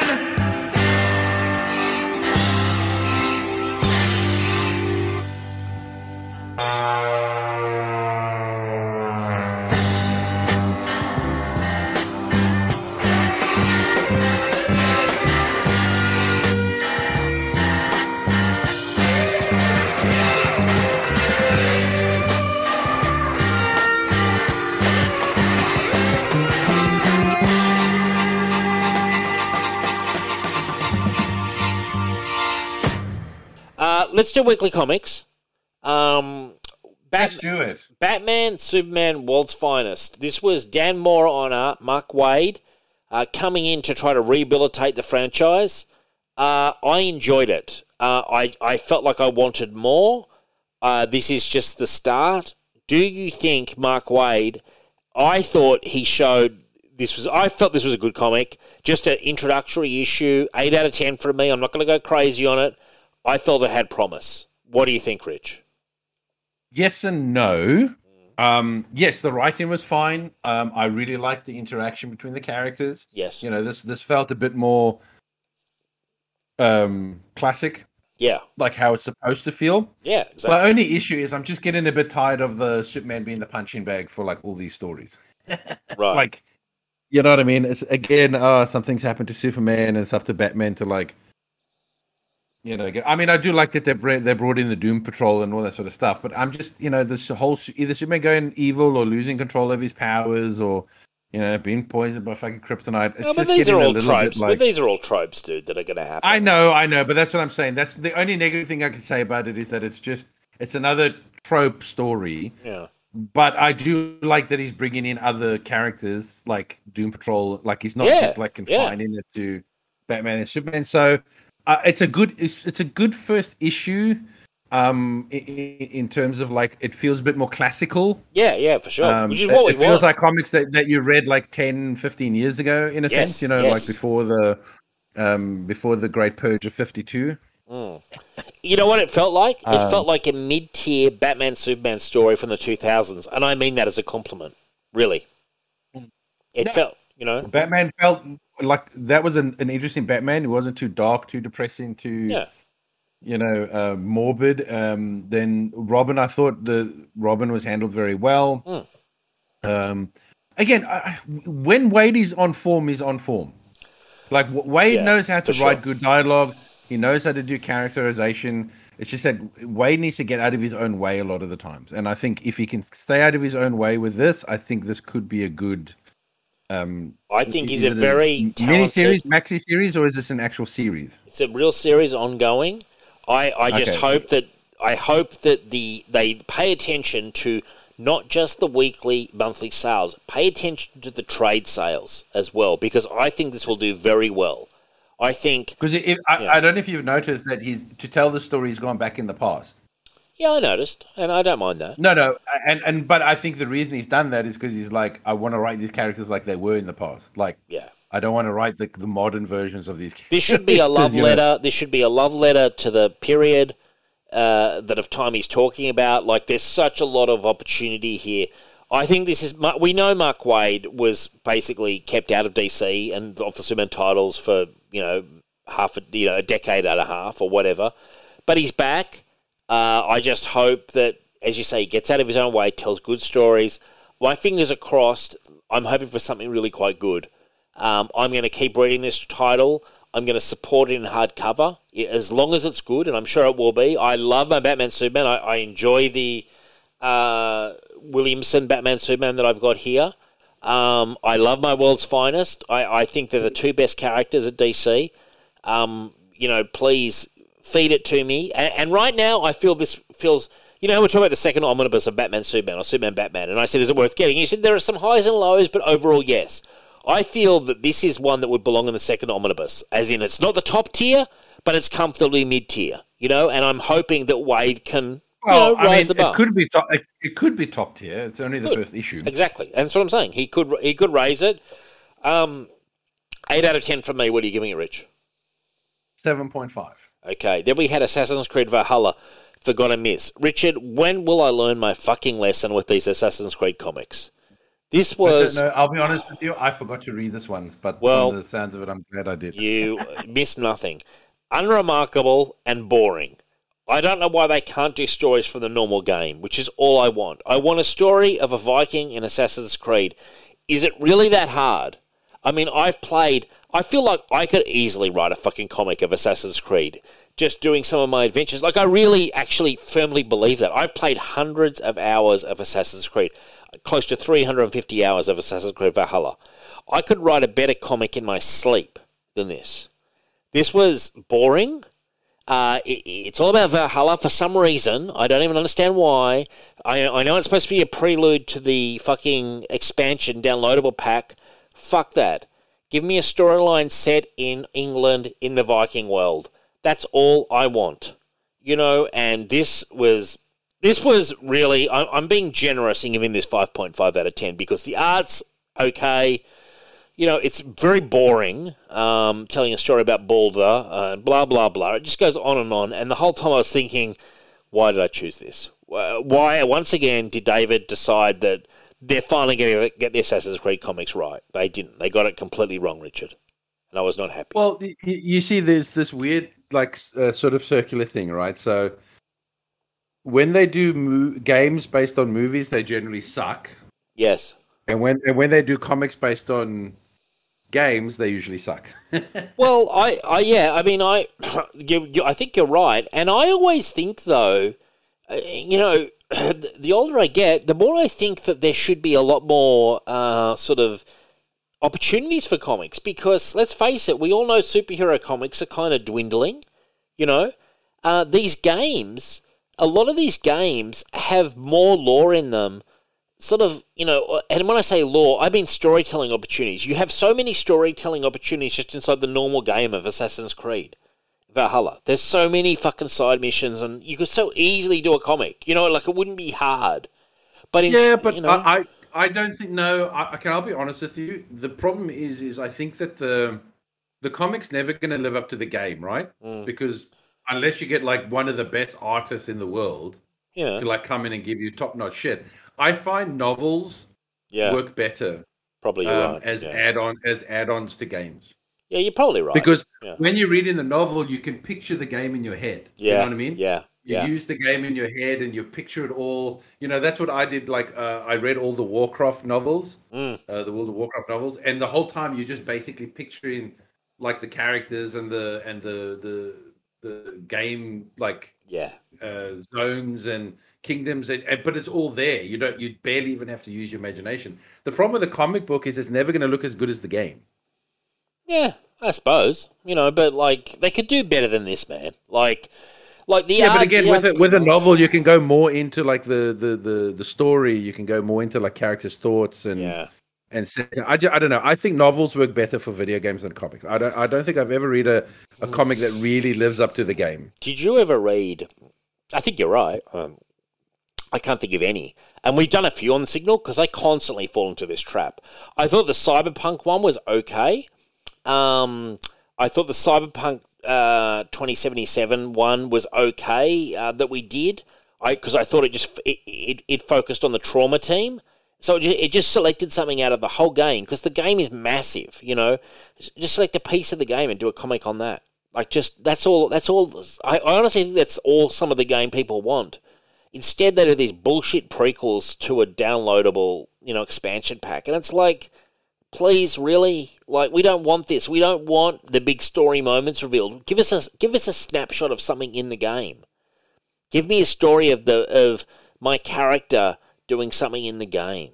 Like, give me a dungeon raid. Give me something like that. Like, I don't know. They just go about it the wrong way. Did you ever read the Dragon Age comics, Richard? Because I know that they were quite popular for a while. Yeah, no, I didn't enjoy them. You did? I didn't. No. Didn't. Okay. I bought comics on the Dragon Age. I bought comics on Mass Effect. Yeah. And none of them were as good as the novels. Okay. Well, no, the novels beat them by like a million miles. Yeah, no, I fully believe you, man. I've rarely ever read a comic from these games. We've done a few on the show, and I'm constantly disappointed. So I'm going to learn my lesson. Yeah. And you know what? I'm not going to put another Assassin's Creed comic in the show notes until I actually read one that's actually any good. Because I've been burnt multiple times now. As someone who's a massive gamer, and obviously I read a lot as well, I've got so many novels based on games, man. I've got novels from the Gears of War, from World of Warcraft, from Dragon Age. I've got Mass Effect novels. And they're better, yeah. And all of them have been so good. Okay, they've just been so much more enjoyable because one, it's also bigger and chunkier. You're getting more. Yeah. You know, you're delving into more of the world and you're getting more stories from that world, whether it be prequel stuff or just lore stuff and all that. And because it's a nice novel, you know what I mean? You're spending time in it. I just think a comics too, you flip through it and you're done. It's just not it's not quite the same. No, I agree. I totally agree. I think you're on the 100% the right page there, Rich. And then we come to X Lives of Wolverine. Number 5. Nice to see some actual proper fights and some plot development in this issue.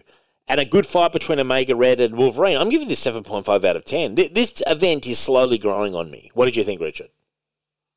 I was still as bored as I was the first time I read the first issue. Wow. So you're still struggling through? Yeah. I'm not getting it. I'm not feeling it. It all just feels also so rushed. Yeah. I don't know.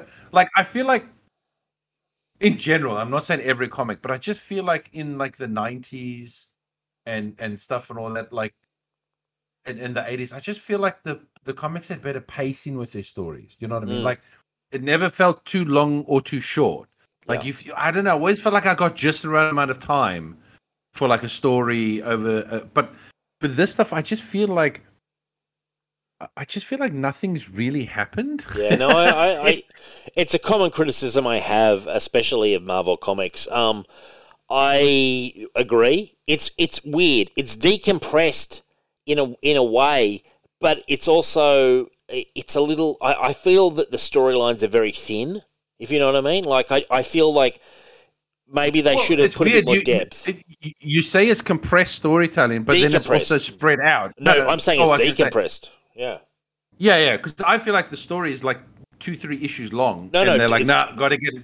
It's too decompressed, is what I'm saying, and we all know that like Bendis at least in his glory days, I think he did decompress too much. But here we're decompressing a very thin story concept, you know, and it's overly long as an event. I will say that. No, that's my point. Like, I feel like this is it's a short story that they're spreading out over 7-8 issues. You know what I mean? Like, I just feel like I've read 7 issues and I still don't feel like anything's really happened. Yeah, no, I hear, man. I don't think you're wrong. I think you're probably 100% right, actually. like I mean, yeah, don't get me wrong. Is there a fairly cool fight scene at the end with Omega Red and Wolverine? Yeah, I mean, it's over pretty quickly as well. Yeah. There's no splash pages either. My God, if this was the 90s and you had fucking like Jim Lee or someone working on it, there would have been a massive splash page of the two of them going at it. Yeah. In there, there's no even a splash page of action, and it's supposed to be like this big visceral fight, and yet there's no big panels like really showing off the fight. And I'm just like, what is happening? What happened to? Where's the good artist that like go, oh my God, I'm going to get a fight scene between Wolverine and Omega Red. I'm going to do a massive fucking, splash page of the two of them at each other's throats. Yeah. To like show off like how big and epic the fight is. But it's not. It's just the regular panels. And I just went, this is a very watered down fight. Like, you know what I mean? Yeah, is there like blood and like he puts his foot? Yeah, it's like, but it didn't feel big because the panels were small. No, I agree. There were no overly sized panels, so I don't know. I give this a 5.5, honestly. Like, okay. It's just Yeah, it's just meh. It's there. It happened. Yeah, no, I don't think you're wrong, and like, I wanted. Look, I'm enjoying it for what it is, but I think what I've got is reduced expectations now. I think they've sort of. What you've done, you've lowered your expectations so it at least meets. I really do believe that. That's honestly what I feel like I've done. I feel as if I've gone, this really isn't that good, as an event, but I'm cutting it a break because I just feel like maybe I don't know what it is. Like, is it as an event? Also, I don't understand why they had to have two separate titles called X Lives and X Deaths. I just think that was a marketing gimmick to try to make it seem cooler than it actually was. You know, I don't feel this actually deserved to be split over two separate titles. I think there are some interesting concepts. I think the final image is cool with the Phalanx Wolverine fighting, the kind of cybernetic one fighting against all the other Wolverines. I thought that was a cool image to finish it off. There's some cool ideas in it. Like, I think you could cut it in half and take out some of the fluff. You just said something and it made me think. I know why they did this. This thing was here just to take Wolverine off the board for the other comic. Yeah. Right. That's why the story doesn't feel that like important or eventful or like big. I think this, one, it doubles your sales. Yes, yeah. Right. Marketing. Yeah. But two, it keeps Wolverine off the board while the shit's happening with Phalanx Wolverine. Yeah, and Moira in the other comic, because otherwise you'd be wondering where's Wolverine. Yeah, but you could have told the story, like you could have told the storyline in one comic and just cut between the two scenes, like No, but as I said, but then you don't double your money. So yeah, agreed. Yeah, like the whole thing is overly long. What do they call it? Double dipping. They're double dipping. Yeah, I know, and they're trying to make it seem bigger than what it is. I mean, I'm going to give it a 7. I'm actually downgrading my score to a 7. I am enjoying it, but it's got flaws. The narration is good. The writing is good. I don't feel the art's the strongest. And as you say, the artist could have done more with the fight scenes. The fight scenes we saw between Judge Dredd and Johnny Alpha in Judgment Day were so fucking iconic, dude. And compare it to, like, Wolverine versus Omega Red. Considering how Omega Red is the role he's played in the storyline, should really have been an iconic fight, But it wasn't. It was kind of billed as one, but then it was a fizzer. Yeah. It's like when you watch the boxing, and I'm not like a boxing aficionado, but I don't mind a bit of boxing. But when they hype and hype and hype and hype a fight, and then it's really like boring. You know what I mean? Like it's over by the first or second, or it's over by the first or second round. Yeah, like, and you just like, oh my god, all this hype. And it wasn't what I was hoping for. And of course, you do get some fights that are absolutely barnstormers, but this was not a barnstormer. This was a mediocre fight. Interesting stuff in the issue. I'm going to give it a 7. Well, here's the thing: you've got no excuse for it not being a barnstormer because it's a fucking comic. It's not based on real people and how they're feeling on the day. I mean, how you can make such a like low energy fight is just beyond me. Oh yeah, it's fictional. Like they're writing and drawing it themselves. Yeah, it's not dependent on real world events at all. Like you could make it as epic as you wanted to, really, within the context of like what the artist can possibly draw. But no, I agree with you there. Then we come to Han Solo and Chewbacca. I'm actually very interested to get your view of this because I didn't actually mind it. I gave it 7.5 out of 10, and at first I was not feeling it, but I was kind of like, this is actually not too bad. The art was at times a bit dodgy. But I overall favoured it. What did you think of this, Rich? You're the Star Wars kind of expert. Yeah, it's okay. It's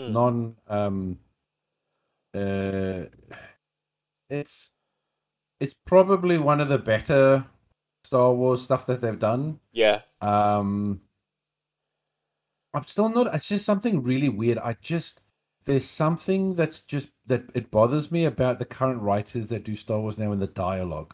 Right. I don't know what it is. It's just the way that the dialogue sounds in my head that it just sounds too bland? Too 2020, if that makes sense. Like I don't know, just I've always felt like that people in Star Wars just talked a bit different. Like they didn't really use like our colloquialisms or our really. But in their movies they do. Not our sentence. In the No, movies, they have their own colloquialism. I mean, like you know, oh, you're a scruffy nerf herder, or yeah, Banthapood is one of the famous ones. But what I mean is that I feel like it sounds too much like our world, the dialogue, if that makes sense. Okay, yeah. Like it just, I don't know. It's one of those things. I know how I feel, but I can't explain it. It's just one of those things I can't put into words. But when I read the dialogue, it just something's off. It doesn't fit in my head. I go, this doesn't sound like people in Star Wars. Mark Guggenheim wrote it. What it is? Mark Guggenheim wrote it, who I generally like. I think he's pretty solid, good writer. I think he's underappreciated. I think he should be getting a lot more work at Marvel and DC. I thought he did a serviceable job. I at times have problems with the art. It's okay. I mean, the art is a little bit inconsistent, but it's not an eyesore or anything. It's not terrible. But again, this could also be with these days. It's a lot of the rush. You know what I mean? You don't know how behind artists are, or how rushed they got to meet deadlines, and sometimes maybe they rush a page because they're a bit behind or whatever. So, but I mean, that's not an excuse, but I'm just saying, I just don't think people handle the time structure as well as maybe other artists did in the past. What did you think of Greedo? I quite liked having Greedo on the mission. I liked the Greedo, but again, it's that, that's the there. I think you've helped me nail it a bit now. Greedo didn't sound like... Greedo sounded like a normal human speaking. I thought Greedo talked in a alien language, or did he not? Well, he does. He talks. I can't remember that scene. I think he speaks Huttese or whatever, and stuff. But Rhodians have a very different way of speaking. Okay. Do you know what I mean? Just like how Yoda has a different way of speaking. You know what I mean? I'd call Yoda's way of speaking annoying personally, but anyway. No. But I'm just saying, but Rhodians, if you're going to write them, you need to change up the language structure a little bit. Sure. Put some stuff in there to make it sound a little bit more alien. Like what we're hearing is a translation. Yes. Kind of what they're saying, and it's not a perfect translation kind of thing. You know what I mean? Like, as I said, it's just the comic's fine. The art is fine. The story is fine. It's the dialogue that bothers me. I just feel like everyone talks with the same voice, if that makes sense. Yeah, okay. So out of 10, even Jabba was talking, and it didn't really sound how like Jabba would talk. I would agree. There's just something about the current writers. I just don't think they're very good at writing different voices. I feel like everyone just has the same voice, the same accent. It's just something that bothers me. But I'll give this a 6.5 out of 10, just because other than the dialogue, it's fine. Yeah. Okay. I'm going to give it a 7. I've downgraded to a 7 because you've actually convinced me that it wasn't all that. It's not all that bad, but it's also not that good. It's like it's not offensive, but you're not like, oh my god, this is so great. Like, no, by no means. It is what it is. It is. It's kind of right down the middle. I'm giving it a 7. You're giving it a 6.5.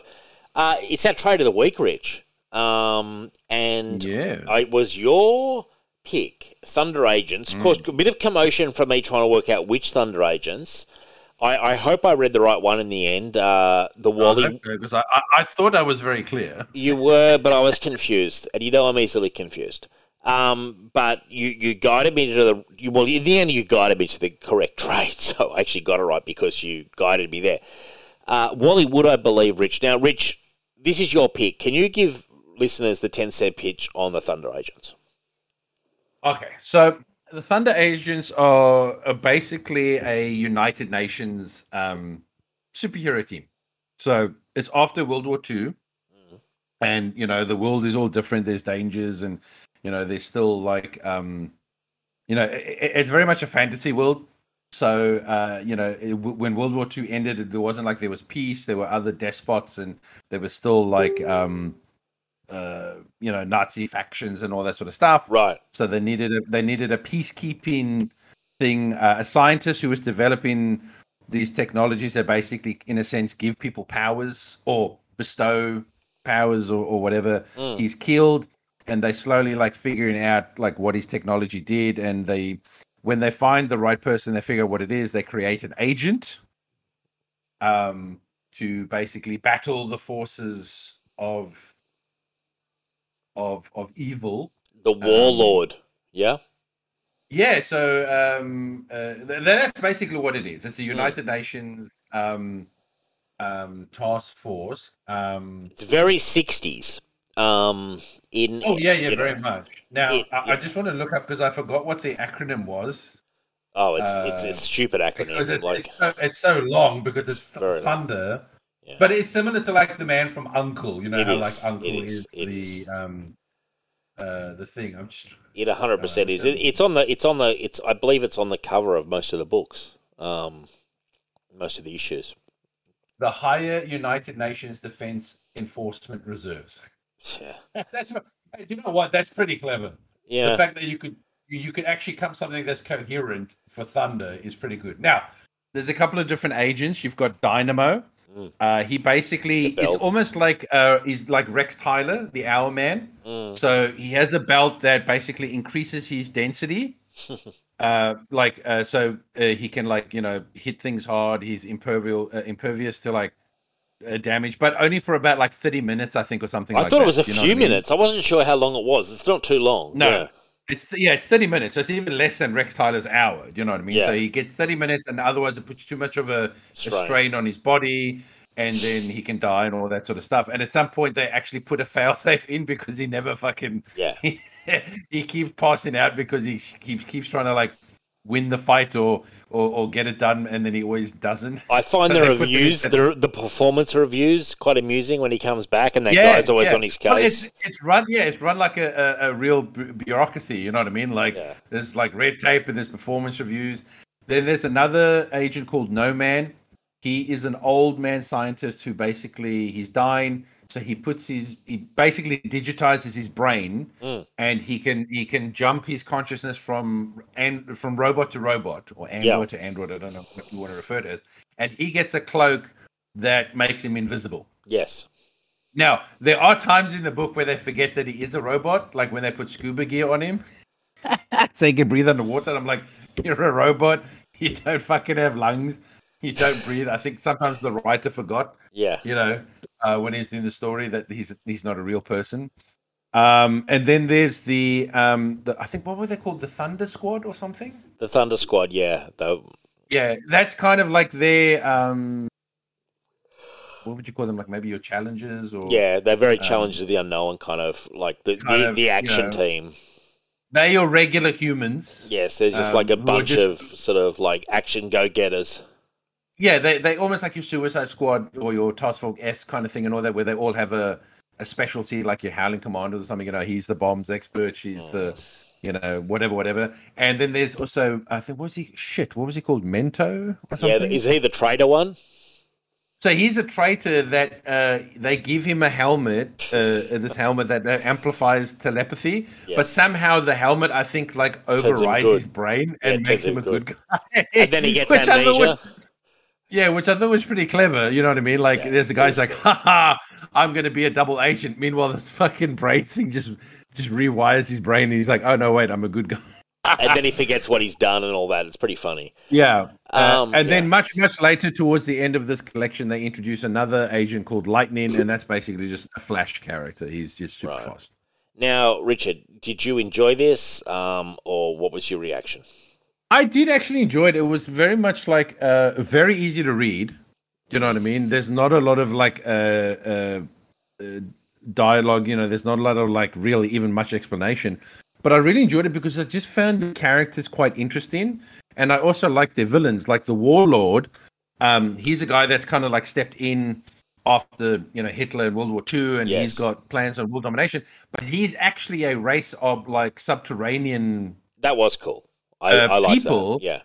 Yeah. Who are going out for revenge against the humans who, during their nuclear testing, caused damage to their underworld city. Yeah. So I thought that was very interesting that he's actually a subterranean creature in disguise. That was cool. That was actually. I thought the Warlord was pretty cool, and I liked the reveal.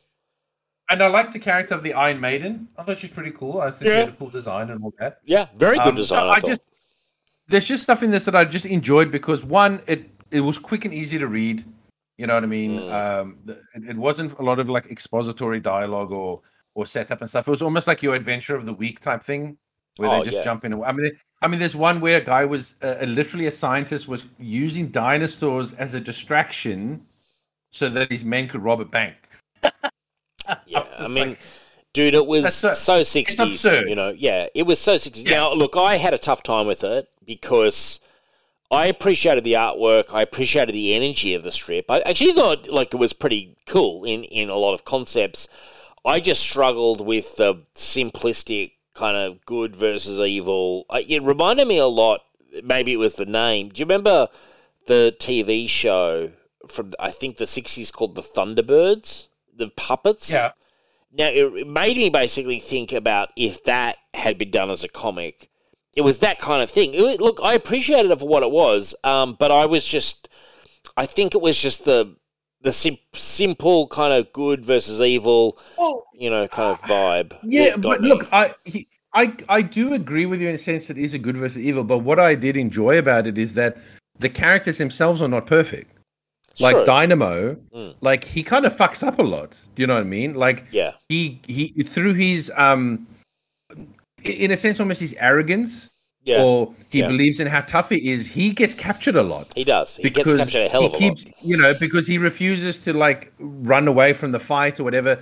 He's very up himself. In a sense, you know what I mean? And then again, you got like the Mentallo guy or whatever, or Mento. He was my favorite. He was my favorite because I thought it was an interesting story.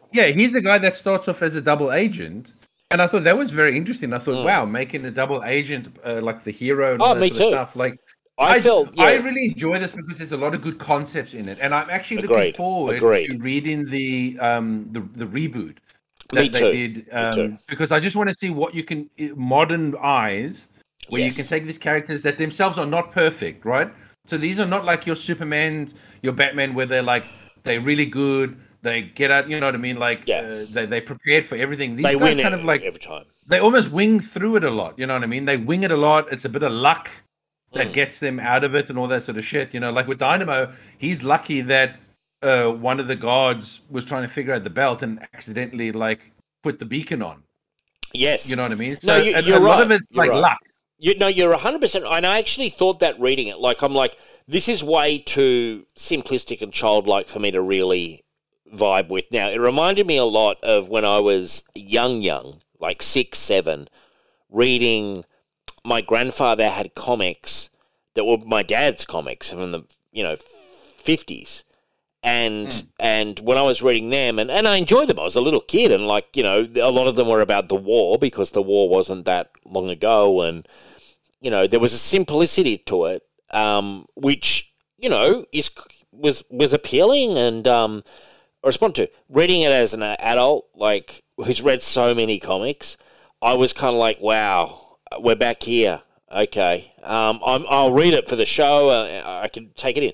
That said, I was struggling to get through it, but I will say this. I kept realizing there's a lot of concepts here that you could do in a modern update. There's enough material here on the floor.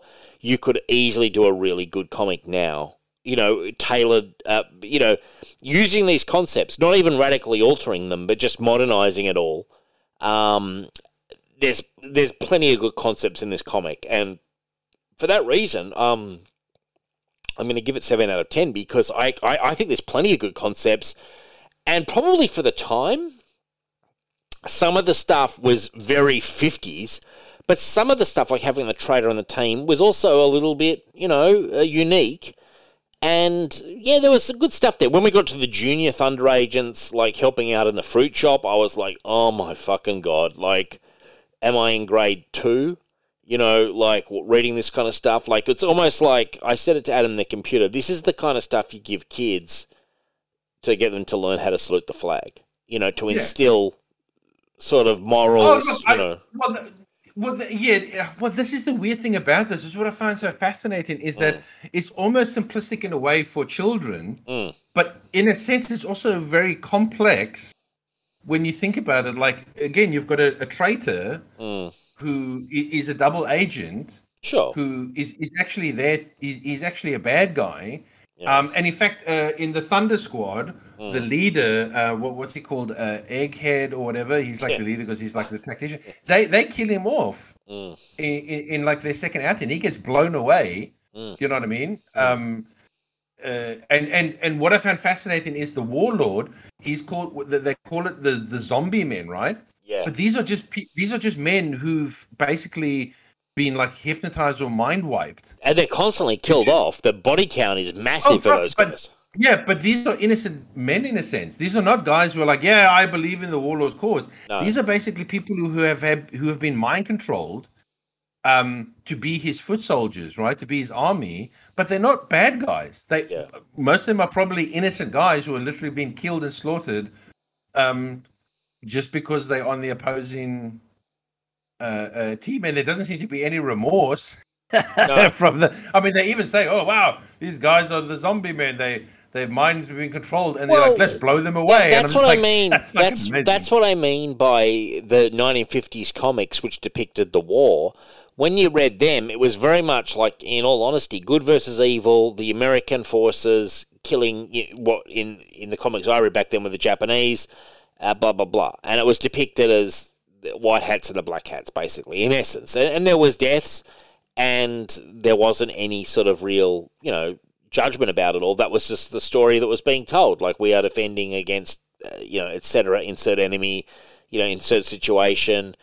Look, I enjoyed them, and they were a building block for me getting into comics. You know what I mean? Like, I was reading these comics that my dad would have read, and I was, like, so young.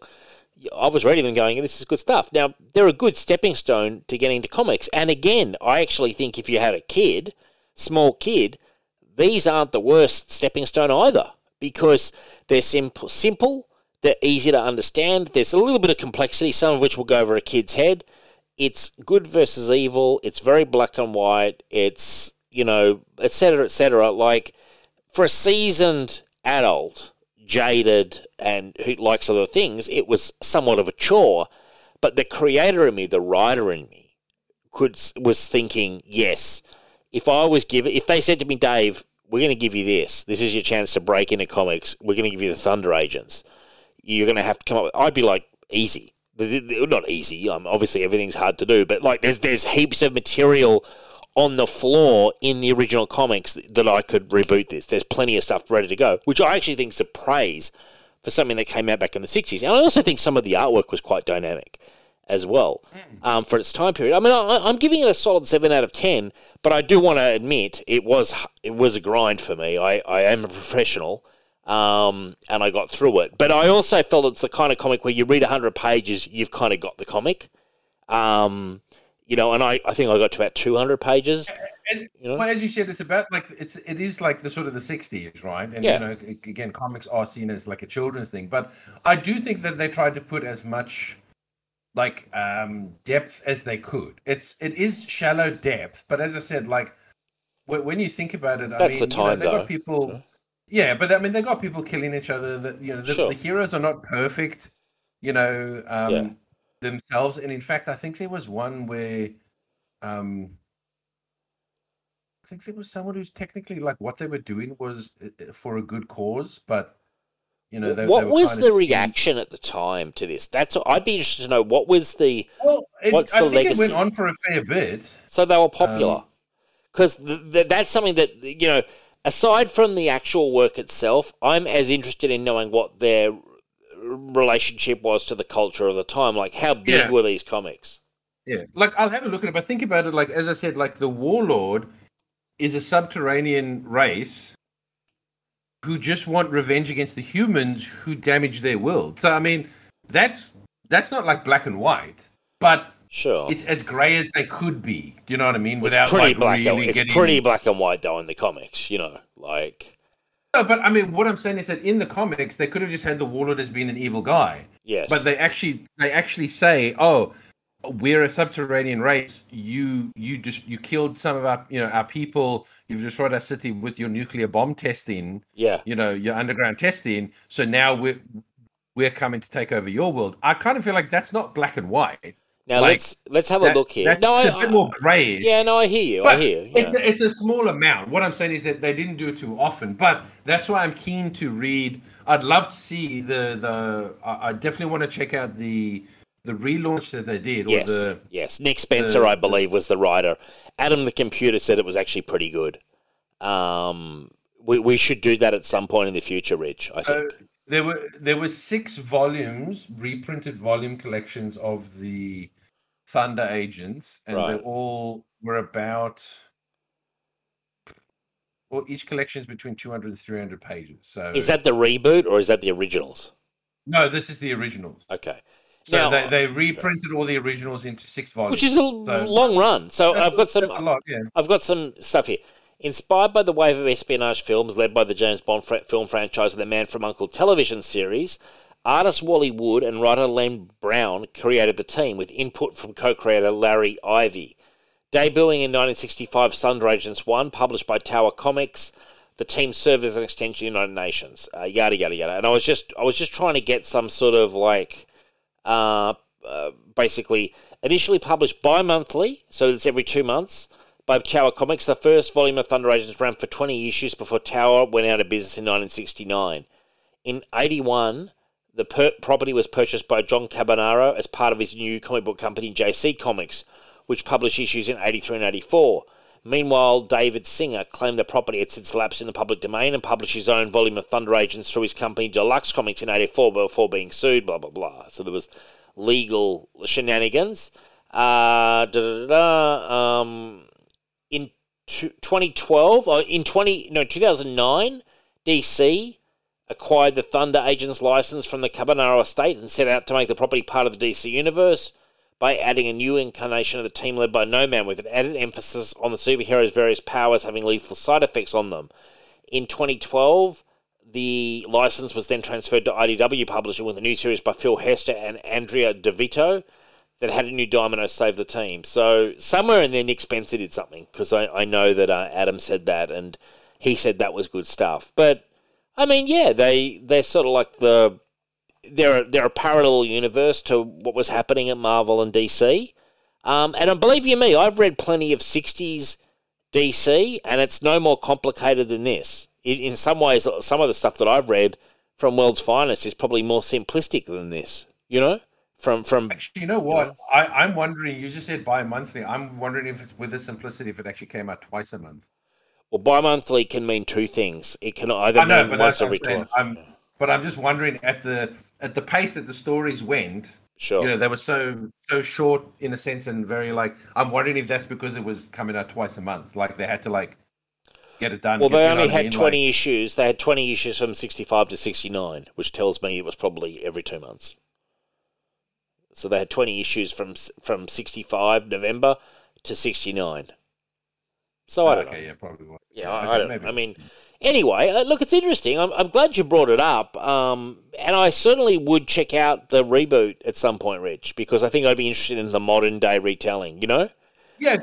As I said, look, it was just interesting to see something that was done by a different company at the time. Yeah. You know what I mean? Because everything we check out is generally Marvel, DC.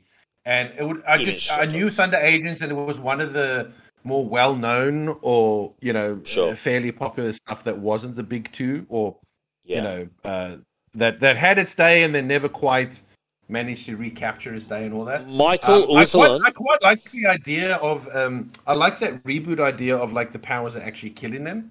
That's a very interesting take on it as well. Yeah, and Adam, we'll get Adam the Computer to direct us to whatever volume he's talking about that's actually, he's saying is quite good.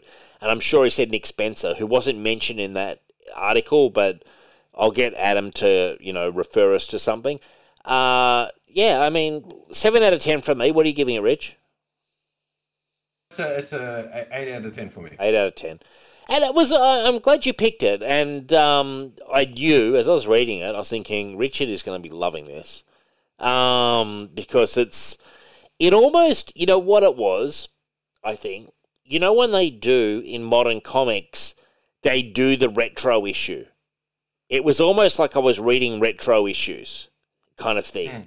Like, this is very similar to the kind of retro issue, but it's more earnest than a retro issue ever is, you know, because it's actually a product of the time, which in itself is interesting because it's a time capsule, you know. So I actually appreciated it more from that aspect, and I could recognize there was a lot of good concepts in there that you could do a lot with. Like, there was a lot of concepts in this book that you could certainly play with through modern eyes. So, yeah, I think 7, and you gave it an 8, Rich? 8 out of 10 for me. 8 out of 10. Now, next week, we are going to have Jerry Conway on the show. And to celebrate Jerry Conway, we are going to be doing Spectacular Spider-Man Tombstone, a Jerry Conway Spider-Man collection, I believe, from when he was doing Spider-Man in the 80s, late 80s into very early 90s, Rich. He had a second run on Spider-Man in that period. And this is apparently, I've not read it, it's apparently a really well-regarded collection of Spider-Man. And I thought it would be, and Sal Buscema on art duties. And yeah, Jerry Conway on writing duties, Rich. Sounds good. Spectacular Spider-Man. And we are looking forward. If you have questions for Jerry, and if you have questions for James DeMatteis, who's coming up in April, and we've got Chuck coming up in May, if you've got questions, please contact me with your questions. I will definitely try to get those answered for you, for all those people. And I love having listener questions, and I like weaving them into the show, because we do try to prepare these interviews so that we've got plenty of content. And we are really looking forward to Jerry Conway, and it's going to be a fun one. And so, yeah, Spectacular Spider-Man. I want to say, Rich, thanks for coming on, man. You've put in a big effort for a tired guy. It feels like you're still punching. You're landing punches late in the piece, man. I got a second win. Got a second, I love it. Well, sometimes that's the best batting, man. You get in the zone. That's where guys score the triple hundreds, man. You don't think, Hashish Amla got tired when he was scoring a triple hundred that time? I'm sure he did. Yes. Start focusing on the ball, hitting into the gaps, man. Quick singles, love it. Look, on that note, on that cricket-related note, which I know our US listeners enjoy my cricket. My US listeners must just love my cricket digressions. I want to say thank you and good night. Good night.